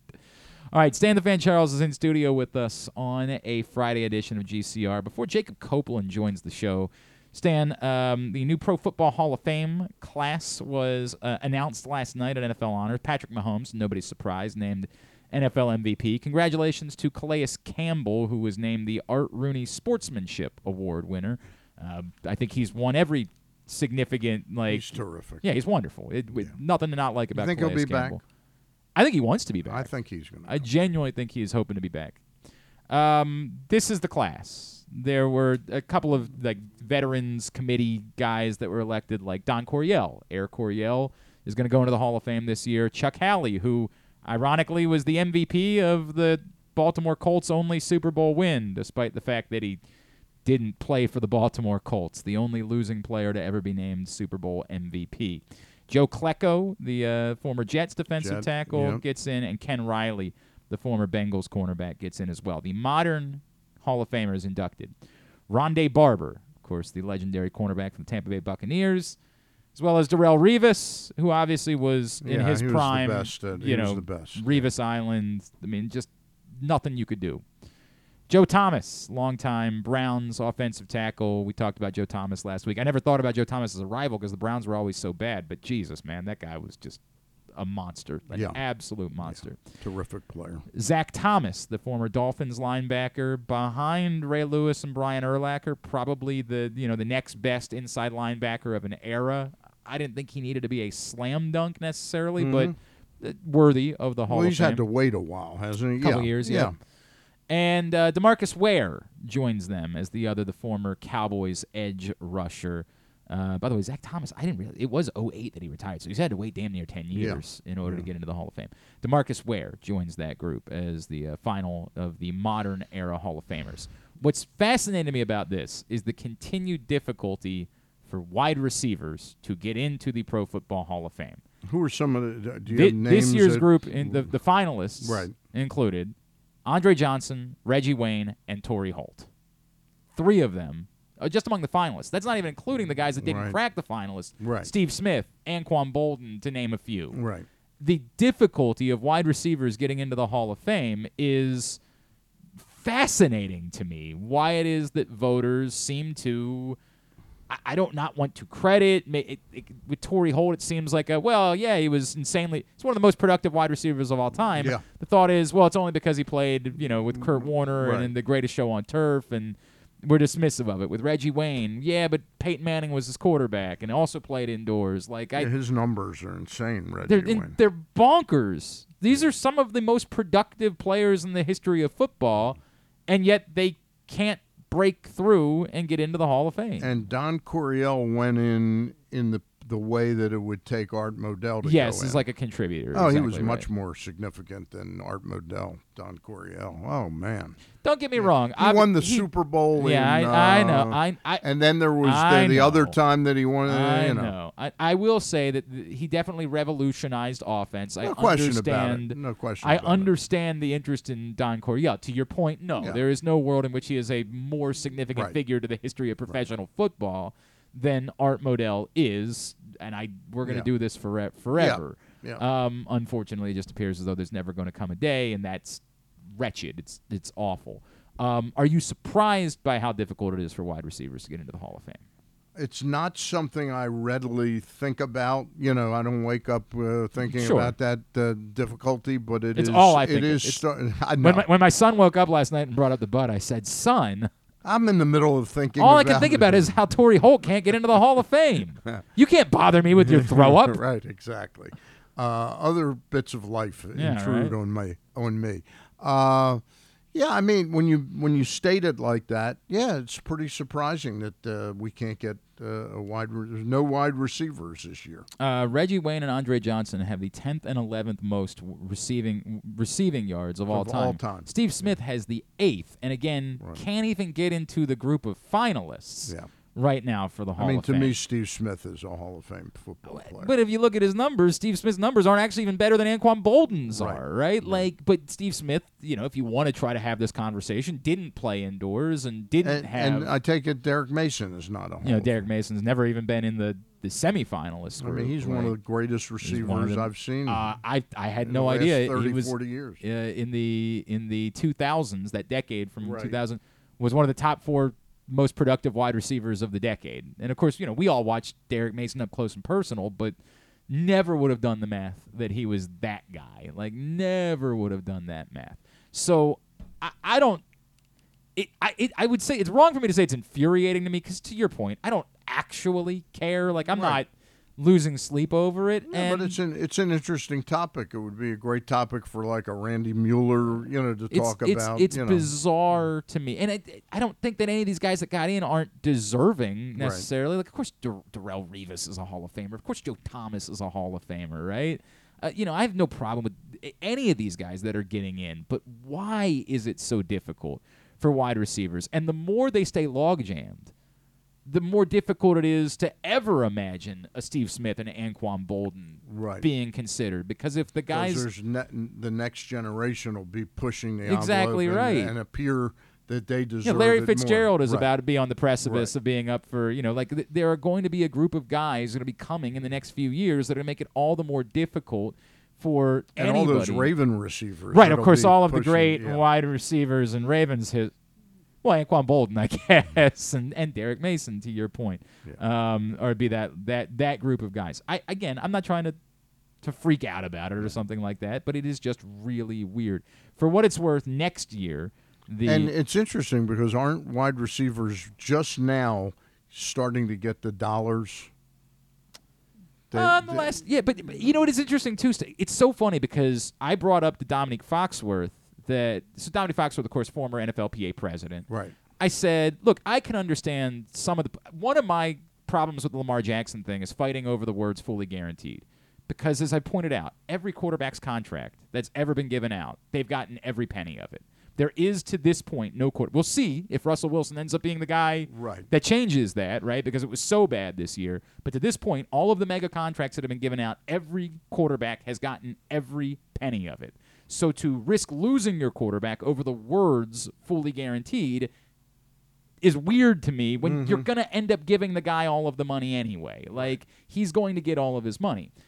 I said I do understand, though, that maybe the fight isn't about the quarterbacks. It's about not wanting other guys to start saying, well, we want fully guaranteed too. Right. And Dom kind of laughed at me and said, Glenn, no, they don't value other guys. That's abundantly clear. Right. What did Green Bay do with the best wide receiver in football? Just let them. What did Kansas City do with the best wide receiver? What did Minnesota do when they had Stephon Diggs? DeAndre Hopkins. Every single one of these best wide receivers in football, the teams have said, They view them as meat to be churned through the, And it's to mixed results, right? Like Kansas City moved on from Tyreek Hill and is back in the Super Bowl. A win away from the Super Bowl. Green Bay moved on from Devontae Adams, and it was a disaster for them. Minnesota moved on from Stephon Diggs, but found Justin Jefferson. It's the greatest replacement in the history of football, perhaps. Houston moved on from DeAndre Hopkins and is maybe the worst franchise in the NFL. It's mixed results for the teams that have done it, but his point was well taken, which is there is nothing that suggests that there's going to be a slippery slope from quarterback to wide receiver, which is arguably the second most important position on the field at this point, because the teams have shown very clearly they just don't value the wide receivers the way you think they should, despite the fact that the Philadelphia Eagles have done a pretty good job as they prioritize wide receiver in this process. Yeah. The first-year eligibles for next year for the Pro Football Hall of Fame include Haloti Ngata, who I love, but I don't think is going to crack through. I don't think that's going to happen.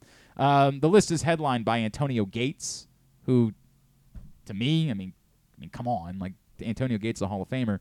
Julius Peppers is a headliner from the group. Great player. And then it really kind of falls off from there. There's not really another Hall of Famer that you. Brandon Marshall was a very productive player, but not a Hall of Famer.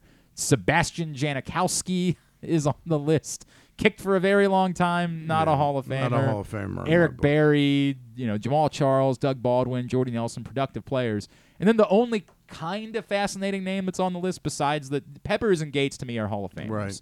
I don't know if they'll both get in next year, but they're both Hall of Famers. There's not another Hall of Famer on the list. The one name that will at least be batted around a little bit is Andrew Luck is eligible for the Pro Football Hall of Fame next year. And in a short time was one of the most. He was terrific. He was a terrific player. I don't think he gets in. I don't think he does either. Yeah. But it would be interesting for me to measure his career against, say, Kurt Warner's as a starter. Now, Kurt Warner has the boost of having won a Super Bowl and getting back to another one with the Cardinals, whereas Andrew Luck never won a Super Bowl. But it would be interesting just from a sheer productive, considering Kurt Warner was not a 12-year starter in the NFL, had a shorter turn run, how those two line up against each other. Yeah. But that's the group for. Do you think the fact that group that's up next year is not all that impressive helps Ngata? I think it does. I think there's a chance that at some point Haloti Ngata could be one of the final 15, could at least come into the debate room. But you don't think next year he gets – No. Okay. No. And it still is a point. I mean, we're still talking – Andre Johnson's still on the table and – my God, Torrey Holt and Reggie Wayne are still on the table. Next year would be a really good year with this group to put a bunch of wide receivers in and clean that up a little bit for the years that follow. Who can they put in ahead of Art Modell next year? Oh, they'll come up with somebody, Stan, I promise you. Maybe it'll be Dan Snyder that ends up getting in ahead. And well-deserved. Yeah, correct. Speaking of a wide receiver who hopes to one day be hearing his name in conversation for the Pro Football Hall of Fame, we got to watch this guy play this season at the University of Maryland, and then he went and had a heck of a week out at the East-West Shrine Bowl. He's getting ready for the NFL Scouting Combine in Indianapolis and preparing to hear his name called in the NFL Draft. He is former Terp Jacob Copeland, and he is with us now here on GCR. Jacob, it's Glenn and Stan Charles in Baltimore. It's great to catch up with you. Thank you for taking the time for us this morning. Most definitely. Hey, man, I'm wondering if there was anybody in your life that, when you said, hey, guys, I made my decision. I'm going to go up and play at the University of Maryland, that you had anybody in your life that looked at you like, what? I most definitely did, though, because it's like growing up in the South, not many people was, up north fan. Right. And just saying that I was going to Maryland, a lot of people did look at me crazy, but I felt like it was the best option for me. So it really didn't matter what they thought or how they looked at it. Because at the end of the day, I'm the one who had to deal with that decision, live with that decision. So you know how that goes. I understand that, but being obviously from Florida and being at the University of Florida, why was it? You and I never had an opportunity to chat about that. Why was it to you that you said, I'm buying in. I think that there's an opportunity for me to go do something at the University of Maryland. It's going to help me along on this path. Firstly, I knew Coach Lockley from past recruitment when he was at Alabama, and I seen what he did previously at the University of Alabama with receivers and everything, and I seen that receiver core that he had at Maryland, and I felt that there was a talented receiver group. I felt that I can come in and contribute as well, and I seen that what they were doing before, actually Dante Dean, before he ended up getting hurt the previous season. Yeah, I seen he had one heck of a season going on before. I was looking like they ain't throwing the ball, and I seen that they had just broke that passing record that they had too as well, just this previous season. So I was like, they all adding up for what I wanted to do. So I felt that it was best for me to just go ahead and take my time and go to University of Maryland.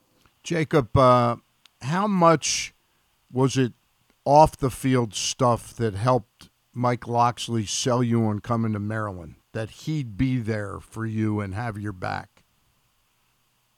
Just a relationship outside of football. It was just like he was more of a people's person, and once he build that relationship with you, it's like everything is always gonna be genuine. Like never gonna be a disclaimer, this, that. It's always gonna be if you need a call or whatever you need, he'll always be in your corner, and you can always call on him for whatever. So I always respect him for that. He is really he's a special guy in that way. No like, question. and every time we talk to a player about him, he's just different. He's real. There's something about him that isn't the same. Jacob Copeland's with us here on GCR. Jacob, you brought up something there. It's Maryland's kind of become wide receiver right, over the last few years. Did you feel a little bit of just being a wide receiver at the University of Maryland, given the success that the Stephon Diggs, the DJ Moores, the Torrey Smiths have had in recent years, that in some weird way there's going to be somebody that looks at you in this process like, well, if it's a wide receiver from Maryland, we got to take a look at this dude. Yeah. Watching Stephon Diggs and DJ Moore, most definitely, like, they was always big names. They was some players that stood out during their college years, college football and all that.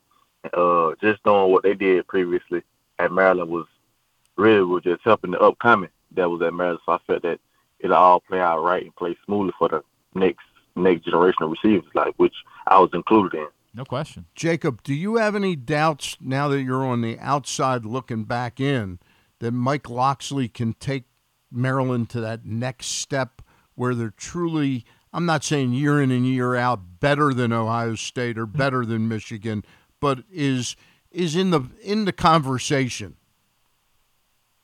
I honestly feel like it is. Like, I feel like he most definitely going to take it there because I feel he had the experience being at like more of a bigger school. Yeah. As like being at, he know that culture for winning, like being up on the save and all that. So he built that establishment, and he feel like he can be a part of something, and he's going to add on to that. Like, he learned from one of the best coaches in college football, and I feel like he can add on his knowledge as well. So as him bringing in top talent and top recruits into University of Maryland, it's all depending on the time. Like, sooner than later, like, Maryland going to be one of them teams that people going to be like, okay, I want my kids to go here. I want to go here, or this and that, like, because some fact of what Coach Locksley built in Maryland.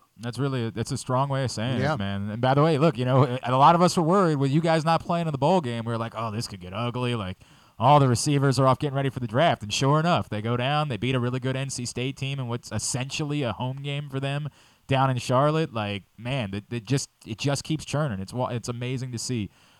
Jacob, let's talk about you, right? Like, your path to this point. And I saw you post on Twitter about like what it meant to you to get an invite to the Combine and knowing you were on the precipice of reaching this moment. When did this become real for you in your life? Like, when did you first say to yourself, I've got a chance to do this, to be an NFL player, and to be the way that I make my living? Really just over the course of my career, like, I felt that every year I became better and better, and I succeeded at everything that I was doing. I feel that I wasn't having the most exciting career, but I feel that I had one of those successful careers in college that I can go back and speak on, like, hey, I did this and I accomplished this. So I feel that all those things contributed and came together as one. So I feel that then receiving that the Combine invite was another stepping stone for me. So it was like, okay, he truly, like, I didn't have the best season that I had that I wanted at Maryland. Right. Like, with that season that I had, like, the scouts and everything, it didn't go unnoticed. Like, the scouts knew, and they knew what I could contribute to. They knew what I could do. It was clear, right? And, like, I think that there's a lot of, and, obviously you went out and showed it in Vegas. That week to you, I kept hearing everybody talk about that your name came up a lot in that conversation. What was that week like for you to be able to, again, remind everybody, to your point, like, maybe I didn't have the most productive season that I could have had at the University of Maryland, not to take nothing away from it, but to remind everybody of what you're capable of doing matched up against the best players in the country? I feel that once I had that chance to really showcase myself from the scouts, I was like, it was going to be up from there. I felt that it was going to be a lot of more physical receivers than me, a lot of more speed than me, and I felt that I was always going to be one of those receivers that stood out from everyone. And I felt that as I did that, everything else worked out perfectly fine for me. So it was like coming out there to Vegas, head leveled and everything. I felt that only thing I had to do was go down, put my head down, and go to work, and everything else showed for itself, which it did. So I feel good about it. Jacob, I'm just curious about the process of getting ready for it. Are you working with a coach or a couple people that are taking you out to do workouts? You're not just going to go out there and haven't worked out in a month or something like that. Talk a little bit about the process of being ready to impress there at the Combine.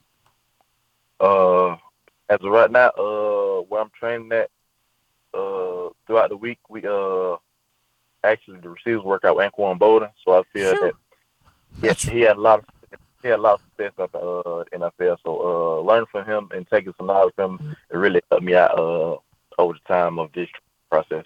Damn, that's a pretty good one. Anquan Bolden's a pretty good guy to be studying with. It's a revered name back here in Baltimore, yeah. Jacob. We treat him like he's the greatest wide receiver of all time. I'll lean into that a little bit, right? Like, how much did you enjoy your time in Maryland? We have a pretty serious wide receiver need in Baltimore right now, and you know we're hoping that it's going to work out with Lamar Jackson to stick around. Like, what would that maybe mean to you? That the possibility of getting to stick around after getting to know this area over the last year? I absolutely be fine with that. Like, as coming to Maryland first, I really didn't know the area or know what I was really coming into, so I really come in blind. But after a while, getting to know a few people and players and everything who was actually from around the way, and you're showing me the ways around the DMV area, you just like, I really could make this a home. Like, I felt comfortable around, so it was cool. Like, if it was to come down to it and I was to be with the Ravens, I can deal with that. I most definitely work with that. We like the sounds of that. By the way, what's the best thing you've learned from Anquan being around him, right? Like, to your point, that dude was a monster. Like, he wasn't born. He was like a Dennis Rodman. Yes. You know, at clearing the way for his rebound, you know, which is his catch. Being around Anquan is just like, he's really teaching you the thing that you should, well, basically what you're going to need to know going to the league. Like, it's not all about the high fast or this and that. It's about how you do things. Like, basically, it's like the work ethic and everything, basically, of how you, being a receiver, how you going to run your routes and how you going to prepare for this week, prepare for this opponent, and how you going to beat this opponent out on this play or this rep. Basically, just doing all the basics of the receivers work, like the thing that you'll need to know to be able to go against a player like Jalen Ramsey and all those players. It's cool. And my last question for you, Jacob, is when you made the decision to come to Maryland, how important was it that there was a quarterback in place like Tagovailoa, and how much credit do you give him for some of your success? Knowing that Leah was there, because when I came in actually on the official, that was my first time actually meeting Leah. So when I didn't know what to expect from him at first, but when I met him, I seen the vibes. I was like, okay, he's cool. Like I can rock out with him. Like we can build some. I feel. And when I came in, he was in my corner helping me out with the plays and everything. So it was always love with that. Just being around, I knew what he could do on the field. Like, I watched him before. Like I said, like I wasn't just coming into the program not knowing what they did, because I actually saw what they had accomplished in previous. So like I seen what he could do on the field, and I seen what the talent he was bringing to the team. But I didn't actually see it in person until I actually got there. When I got there, I was like, oh yeah, this one's an amazing player. Like, this one's a player that you can really count on when it's time. And I just seen it in play. I just seen it in games and all. So it was like building that success over the spring really helped me as well with Leah. And just seeing out there on the game field during the games, seeing some of the playmaking that he did, I was looking at like, man, this is crazy thing that he do. Like, he really one of those players that you can call on that guy. That's cool. So, that's cool. We're really excited about having it. We would have loved to have all you guys back for another year. Yeah. But we get it. You're already 5 years into this thing. Like, you got bigger plans. You got to get some cash. Yeah. You got to get some cash. But, man, we're excited that Leah's sticking around for another year. He might break every record in the history of Big Ten football doing that. I believe he'll break every record, though. He already broke half, so I feel like it ain't much more he can break, but he gonna break. I feel like he gonna break some more though. There's no doubt, man. Hey, before we let you go, I kind of jokingly said we're hoping to keep Lamar around, and I mean that. I'm hoping that works out. If for some reason it doesn't, there are a lot of people that have brought up a name that you know fairly well, which is Anthony Richardson, as perhaps being a guy that could end up being the next Ravens quarterback. What could you tell us about your time around Anthony Richardson when you were down at Florida, and maybe why that guy is deserving of an opportunity to be a first-round pick this year and have a franchise say, we believe in you? Anthony Richardson, he really one of a kind. That's coming out in the draft in my eyes. Like, I've seen the work that he put in day out, but it's like he naturally have a talent that you can't deny. Like, it just in him. Like, it ain't something that was already built on him. He building upon that talent, but it's something that was already in him. So I've seen the work he did, and I've seen the things that he do. Like, you can't deny that. Like, a lot of scouts see that as well. Like, he probably ain't had the most successful season this past season because I said that he didn't. It was just a new system that was coming in, and younger receiver core that he had as well. So I feel that with everything with that, like, they seen a glimpse of everything that he was doing this previous season. Like, it's not a mistake. Like, you pick him for it's not a mistake. Like, he's one of those players that's gonna put in that work, and he's gonna really show you why he was deserving to be in that first round. Wow. In that first round. Hey, before I let you go, if I could, just you know what jumps out at me, Jacob? It was great. It was a lot of fun to watch you play this season, but I think even more so, like, what you show to other guys about the opportunity that you could have at Maryland, even if you're not from here, but what's going on here. Do you almost find yourself, like, trying to talk to other guys about that? Like, hey, man, like, be aware. You might not have thought about Maryland football at all, but be aware of what they've got going on there because it's not a bad place to be. Yeah. Most definitely. I done told a couple players that, like, players who actually hit transfer portals and all that, they done contacted me as well. And I told them that I had a time in Maryland. Like, it was fun being there and just being around the whole thing, like the football program and everything, seeing that the success that they're building. It was a great thing to be around. And what Coach Locksley and them have going on is one of the special things too as well. So I feel that for the players that are listening and hearing me out, like, to this day, like, if Maryland is in your boat or in your top schools or whatever you decide on going with, most definitely check it out. I ain't telling you just take your chance and go there, but I feel like you should check it out before you make a final decision. That's awesome. That's awesome. All right, make sure you're giving Jacob Copeland a follow at SPJ_JABO on Instagram, at JCope1era on Twitter. Jacob, is there anything else we can plug for you, man? Nah, man, that'll be all, man. I appreciate y'all for having me for sure. Hey, Jacob, really enjoyed watching you play this season, Jacob. man. Best of Good luck. luck. And please understand, if it ends up being Baltimore, we can't wait. It would be the greatest thing ever. Just if it ends up being Pittsburgh, please don't be offended by the things that we say about you on Twitter, all right? We promise we don't actually mean them, all right? I appreciate it. Hey, Jacob, thanks for taking the time, man. Jacob Copeland from the University of Maryland. Appreciate him doing that as all three, he, Dante Demas, and Rakim Jarrett, all getting ready for the NFL Combine. 3 Maryland wide receivers all headed to the Combine and all expected to hear their names called during the NFL Draft, which is pretty remarkable. And excuse me, I went to bed last night, and I didn't know this trade had been made. Did you know the Phoenix Suns have acquired Kevin Durant? It was 2 nights ago. It was 2 nights ago? It was 2 nights ago. I thought yesterday Yeah. I kept hearing that I was freaking out yesterday. Wow. Yeah, the deadline was yesterday afternoon. It ended up being insane. Okay.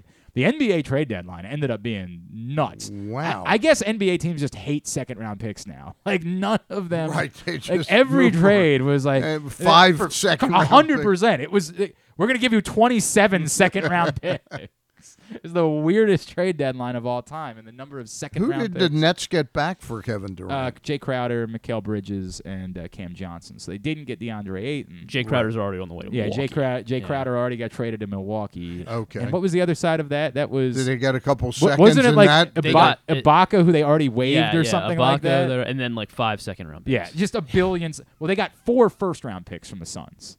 Oh, they did and get 4 We first. learned yesterday, unprotected first-round picks. Now, again, with the core that they have, there is no reason why the Suns should be picking in the top 10 anytime soon. Right. So if that's what it took to get the deal done was to make the picks unprotected, I get it, right? Like if you're the Phoenix Suns and their new owner, who again, heck of a first 12 hours as the new owner of the Phoenix Suns, I can get why you're like. I thought I was giving you some breaking news. No, we did just it. happened to miss. We ended up doing. I could have sworn yesterday I was driving around hearing that there's talk. Nets have not decided they're going to trade Durant. No, the deal got done at like 1 in the morning on Wednesday night. That's why I missed it. And I told the story that I was sitting up watching the White, because I'm trying to get caught up in the White Lotus. I'm sitting up watching no puking kid this time, Been sitting up watching White Lotus. All of a sudden, I look down at my phone and I let out a noise. Yeah, Glenn went streaking. Because you're a Suns fan. I'm a Suns fan. This is very Mazel exciting tov. for me. Where are you on the do you hate Kevin Durant thing? Where are you with all that? Thank you. I don't Thank hate you. Kevin Durant. It's no, I'm not a we're big not doing fan. it. We're I'm not not a doing big another fan day of it. Kyrie Irving's. Well, sure, I get that. Yeah, I completely understand that thought Did you ever process. see Durant sit down with David Letterman on your next guest? I feel like I did. It was great. It was great. You couldn't hate him. I should go back and watch it. There is so much. I don't even know what to call it. There is this this hate that exists. Griffin is in this category because people are so mad that he went to the Warriors a few years ago. Right. Like every player doesn't go join a super team at this point in the NBA. Like that's not how basketball exists. Is that every player ends up partnering up with other good players. That's the way that things go. How in the world, by the way, did the Houston Rockets end up with John Wall again? Well, what was that trade? I guess the word is that they're going to release him again. Okay. Like that's the word that he's going to become available. The NBA trades, they just they always mystify me. It is a weird. It's such a weird day. I'm not that up on the machinations of how these deals are made. To your point about the deadline being insane, there were 3 teams that did not make a trade in the so far in the month. Well, I guess that can't anymore. But in the month of February, 3 teams did not make a trade. Of any kind. Yeah. Like every team in the NBA except for 3. Yes, it was the Cavs, the Bulls, and the Wizards. So bonkers. And the Wizards made a trade about 2 weeks ago, right? They made it in January. So the only and no team in this calendar year except the Bulls and Cavs were the only teams that. And there are a lot of Wizards fans that just can't let go of John Wall for some reason. Hey, if they brought him back, and whatever. I'm not even. Why not? That's the best argument you can make. The best argument you can make. And you're a Wizards fan. The best argument that can be made about why. So the expectation is that John Wall will be released again by the Houston Rockets and will be available. And there are a group of Wizards fans who say, go grab him. Now, there's no world in which John Wall is going to matter. Like, there's no world in which that's going to be the case. But basically, Wizards fans, because they just don't have anything to be happy about, say, well, let's just do the reunion thing and have fun with it. Let's have John Wall and Brad Beal play together again. From a business standpoint, it only makes. I mean, you put a couple extras, butts and seats down the stretch here. I mean a couple. I've heard one. I'd want to go see him once. I've heard they couldn't wait to get rid of John Wall. There was a lot of thought, but the fan base. It's a small group of people that really care about the Washington Wizards. Right. You'd start with that. Like when we joke, I joke about the fact that there's not really a lot of Wizards fans in Baltimore, and then I say there's not really a lot of Wizards fans in Washington. Like they are just not a relevant franchise in any sort of way. But within that small group that is Wizards Wall was fans, immensely he was popular. Extraordinarily. Before he got hurt. Yes, he was an absolutely incredible player. No question. Yeah. No question. But when he ruptured his Achilles, it really and then doubled down after rehabbing the Achilles, then he had the knee issue. Yep, correct. And it's just never been the same since then. What did you make of the in-game celebration for LeBron James the other night? The sort of 24-minute stoppage there. I was expecting it. I mean, I knew there had to be something. I found it fascinating. I did not really see Anthony Davis, what his reaction there was a was lot like. of there was a lot of Twitter went crazy that he seemed bored by it. He was just sort of sitting back on the bench, not caring about any of it. I don't know what to make of it. I mean, I also don't care for what it's worth. Like it's irrelevant to me. No.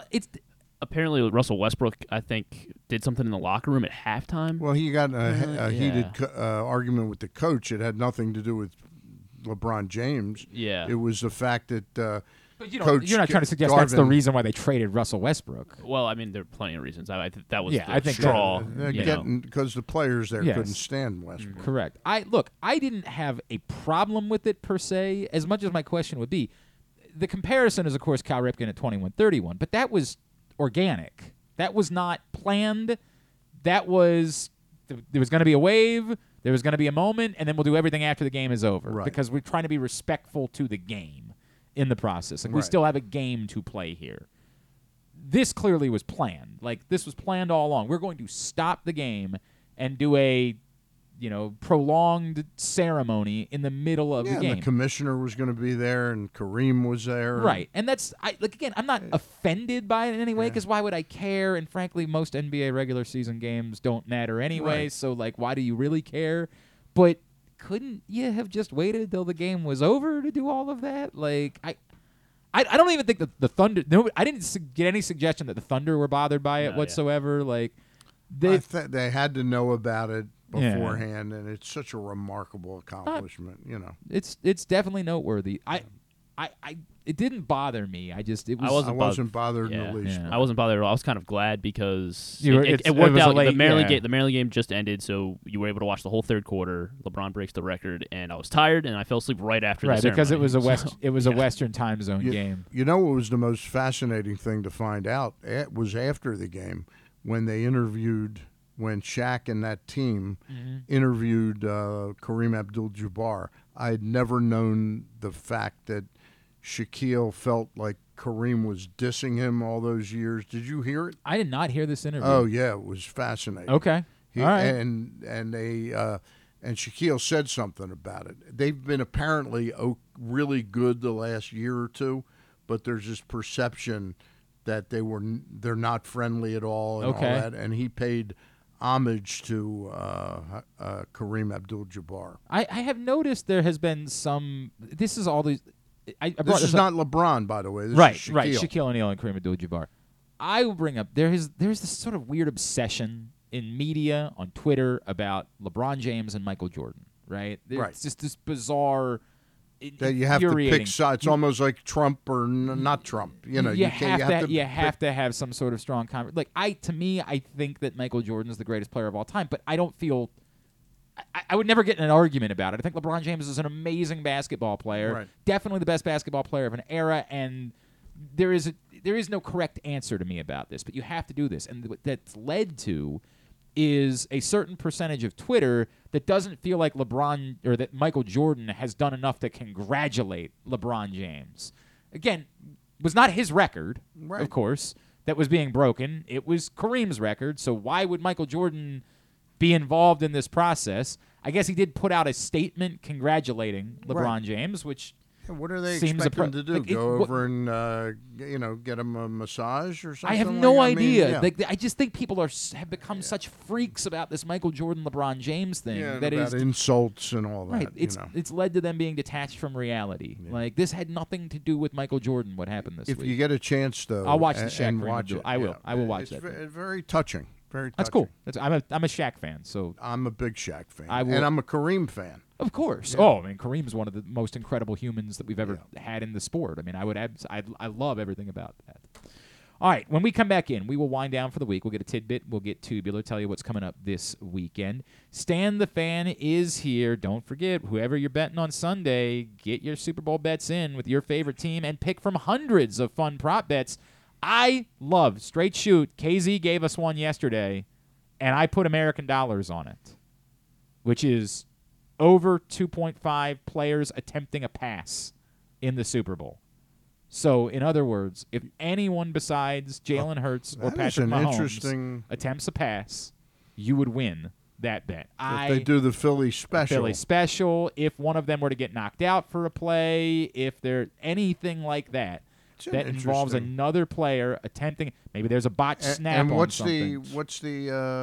It's like two. It was like plus 260 or something. It was a healthy return on over 2.5 players. Maybe it was 215. It was definitely 2-1 when I got it. So I like that bet. You want to bet it? Go sign up right now. Take advantage of thousands. Which side do you like it on? Oh, I like the over. The over. I like the anybody else, anyone at all. Patrick Mahomes, remember, has been banged up during the course of the playoffs, right? Takes one particular shot to the ribs, comes off for a play. Chad Henne goes in, throws one pass. And the Chiefs have been working on that special play with Orlando Brown. That's Jr. right, correct. This is going to be his moment. I thought Brandon Williams might get the shot. Thousands of dollars in sign-up offers with the top sports books available at PressBoxOnline.com/offers. Where do you go? PressBoxOnline.com/offers, Stan. Right now, join the fun with great offers from FanDuel, BetMGM, Barstool, and more. Where do you go? PressBoxOnline.com/ say it all together. Offers. come back in and wrap it up for the week. Gambling can be a fun and entertaining experience, but there are risks involved. If you're planning on betting on the game at the casino or on your phone or computer, know your limit, stay within it. Set a budget and a time to stop. Remember, gambling isn't a financial solution, and it doesn't mix well with alcohol or drugs. Know the risks and have a plan before you begin gambling. For free and confidential services, call 1-800-GAMBLER 24/7 or go to helpmygamblingproblem.org. Whether your focus is luxury and comfort, convenience and technologically advanced connectivity, or sporty performance and aggressive styling, we've got the perfect Highlander for you. Check out buyatoyota.com for deals on new Highlanders from your local Toyota dealer today. There's something for everyone this February at Laurel Park. Come watch live horse racing every Friday through Sunday and join us on Saturday, February 18th for the Winter Stakes Spectacular featuring 6 stakes races and $900,000 in purses, including the General George and Barbara Fritchie Stakes. The fun doesn't stop there. Stick around for our Winter Mardi Gras celebration with live music, delicious food and drinks, and a carnival atmosphere. Plus, don't miss out on President's Day holiday racing on Monday, February 20th. Visit laurelpark.com for more info. That's laurelpark.com for more. See you at the track. Another Orioles season is in the books, and the Bat-A-Round was there every step of the way as the Birds posted their first winning season in 6 years. And after promoting 2 #1 overall prospects in Adley Rutschman and Gunnar Henderson, Mike Elias has said it's liftoff from here. Hi, I'm Paul Valley, and along with my co-host Zach Goodman, we'll be here every Saturday from 10 a.m. to noon all off season, discussing every signing, trade, and waiver claim as we navigate the cold winter months that lead to spring training. You can watch us at youtube.com/PressBoxOnline and Facebook.com/PressBoxSports, or listen live at PressBoxOnline.com/radio. And if you miss a show, you can find us anywhere you get your podcasts. So tune into the Bat-A-Round with Paul Valley and Zach Goodman every Saturday from 10 a.m. to noon right here at PressBox Sports. Stan the Fan here, welcoming back one of my favorite sponsors, the Costas Inn. And everybody around Baltimore knows the Costas Inn is a great place to go and grab crabs, steaks, salads, soups, whatever's on your mind to eat in person. But did you know that the Costas Inn has upped their game? They are now one of the premier takeout places in Baltimore. Give them a call now to order your food, 410-477-1975. That's the Costas Inn over 4100 North Point Boulevard. If you need more of Glenn, you can also hear him every Sunday with Rita on 105.7 The Fan. But also, if you need more of Glenn, what's wrong with you? Back in here as we continue along and wind down for a Friday edition of the program. Stan the Fan Charles has been in studio with us all morning. The Baltimore County Police Department is hiring. First of all, I want to take a second. Thoughts, of course, it looks like the officer who was injured last night is now in stable condition and is going to end up being okay. So that is good news, but our continued thoughts with them and thankfulness for what it was quite the ordeal over the course of the last 48 hours that finally ended in the early hours of this morning with the suspect being apprehended in Hartford County, bringing what, for all of it, like where I live in Baltimore County, it brought things to a standstill. Standstill. That's standstill right there. That's what that is. I'm very thankful and appreciative, and all the respect in the world to everybody in the Baltimore County Police Department who. This was a very trying couple of days for all of those folks, and of course got a lot of help from the folks up in Hartford County when this all came to a head last night. So great reverence and respect for everybody in what was a very difficult couple of days, and continued thoughts to a couple of officers who were injured in the process. That said, the Baltimore County Police Department is hiring, and they need folks who want to step up and be leaders in moments like this and be there to help when called upon and be responsible when the public needs it. And in the last 48 hours, you saw the public needed it deeply. And so if you've been thinking about a career change, if you've been considering getting into policing, they start salaries for new officers at over $60,000 a year. If you're already an officer somewhere else, lateral officers' salaries start at over $64,000 a year. And if you know someone who's out of high school and has been struggling to find a direction, a path, cadet salary started over $30,000 a year. JoinBaltimoreCountyPD.com is the website. JoinBaltimoreCountyPD.com. .com or call 410-887-5542 in order to find out more. They've got a couple of events coming up on February 14th, 8:30 a.m. Next opportunity to take part in their agility test, which you saw me ace, and that's why I am now ready for my career as a Baltimore County police officer. But you can take that test. You don't even have to sign up. You can just show up at the Northeast Regional Recreation Center in Parkville next Tuesday at 8:30 a.m., and the next public hiring event is at the Public Safety Building in Towson, coming up on February 25th at 10 a.m. to 2 p.m. You can do the agility test, the written test, and apply right there on site with that event on the 25th. Again, join BaltimoreCountyPD.com in order to find out more. Stan, what's the weekend look like for you, my friend? Going to the Loyola Maryland lacrosse game. I'll be there as well. Yeah, I'll tape the Maryland Penn State game. And then I don't know what I'll do Saturday night, but Sunday I'll be glued to a television at 6 o'clock. Do you still do like a Super Bowl party? Do you get people together at all, or it's just pandemic kind of ended after hold that? On that? I probably end up by myself, For us, it's the kids, right? Yeah. Like, I stopped doing Super Bowl parties a few years ago. My wife will make some dip on Sunday. We'll let them watch the better part of the first half. And they watch the Puppy Bowl? That will absolutely end up being on a television in my house on Sunday. There is no question that. And you say they. I think you mean me. Glenn Clark, at some point on Sunday, will spend some time with the Puppy Bowl. What is going on today? The Puppy Bowl is something else. I love it. It's awesome. It's great television. Let's get a tidbit as I struggle to the finish line this week. I hope I get it all out of my system before Loyola, Maryland tomorrow. Let's get a tidbit. Tidbit is brought to you today by your local Toyota dealer, buyatoyota.com. The Toyota Tacoma comes in a range of models and trim lines, so you can choose the perfect Tacoma to reflect your unique personality and driving habits. Check out buyatoyota.com for deals on new Tacomas from your local Toyota dealer today. Okay, so before my tidbit, best tweet I saw yesterday, I wanted to shout out Mark Bowman from MLB.com. He covers the Braves, and he tweeted, so Mike Soroka, he now wants to go by Michael. Okay. And he tweeted, truly a drop the mic moment.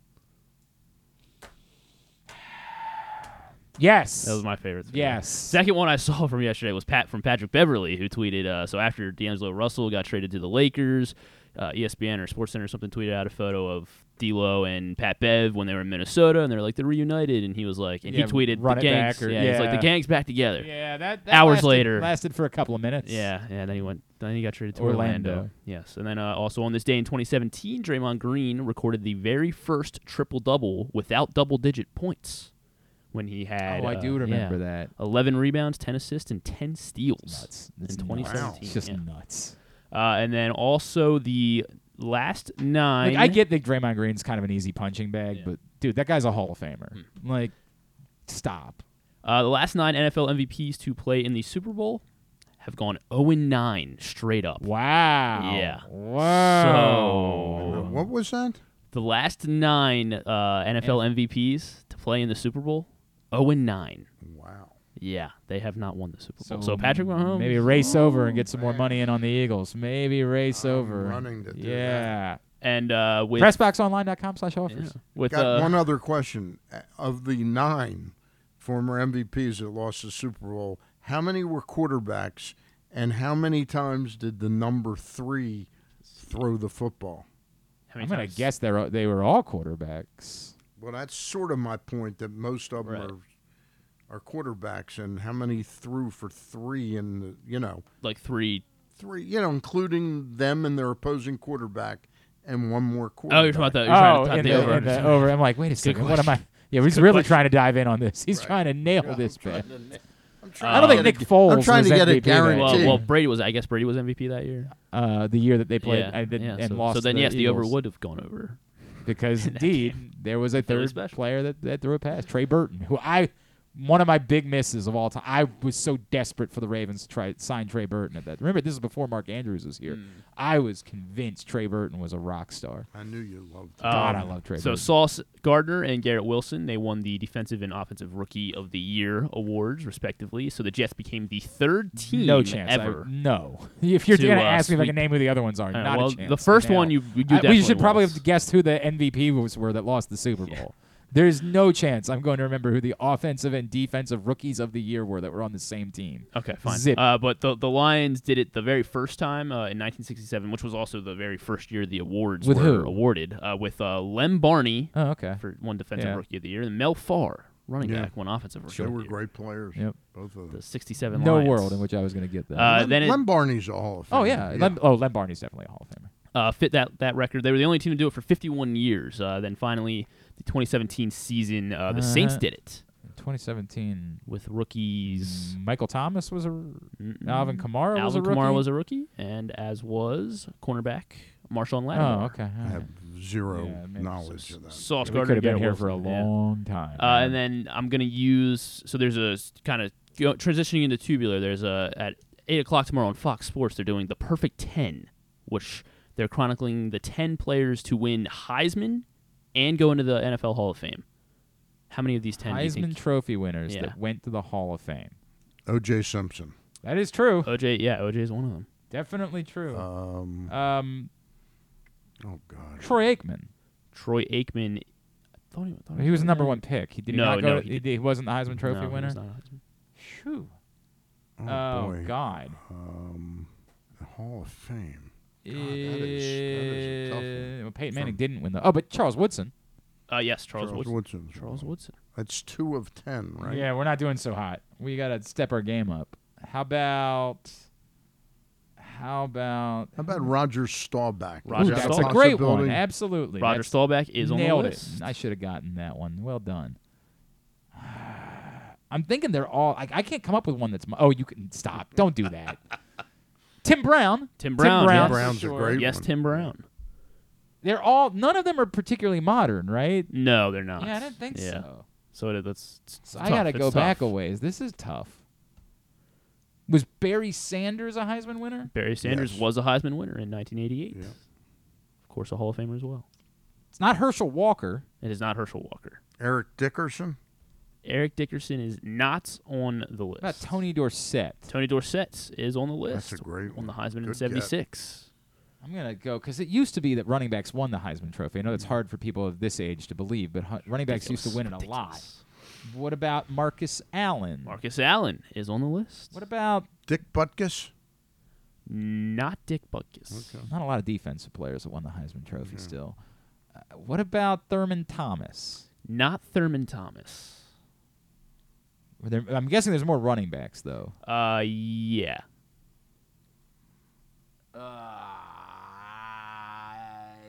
Larry Zonka? Not Larry Zonka. Jim Brown. Yes. Or no. Sorry. Jim Brown didn't win a Heisman Trophy. No, he didn't. My apologies. Hey, there's still another running back that's in the Hall of Fame. Boy. It's not Lenny Moore. John Riggins didn't win a Heisman Trophy, right? No. Gale Sayers Gale never won Sayers, the Heisman. yeah, I don't think he won the Heisman. No. Walter Payton didn't win a Heisman. No. Earl Campbell. Oh, good. Earl Campbell won Well the Heisman in done. I 77. didn't even cheat to guess. Would you like the others? Just give me some. How would I get there? Give me. Well, There's two more?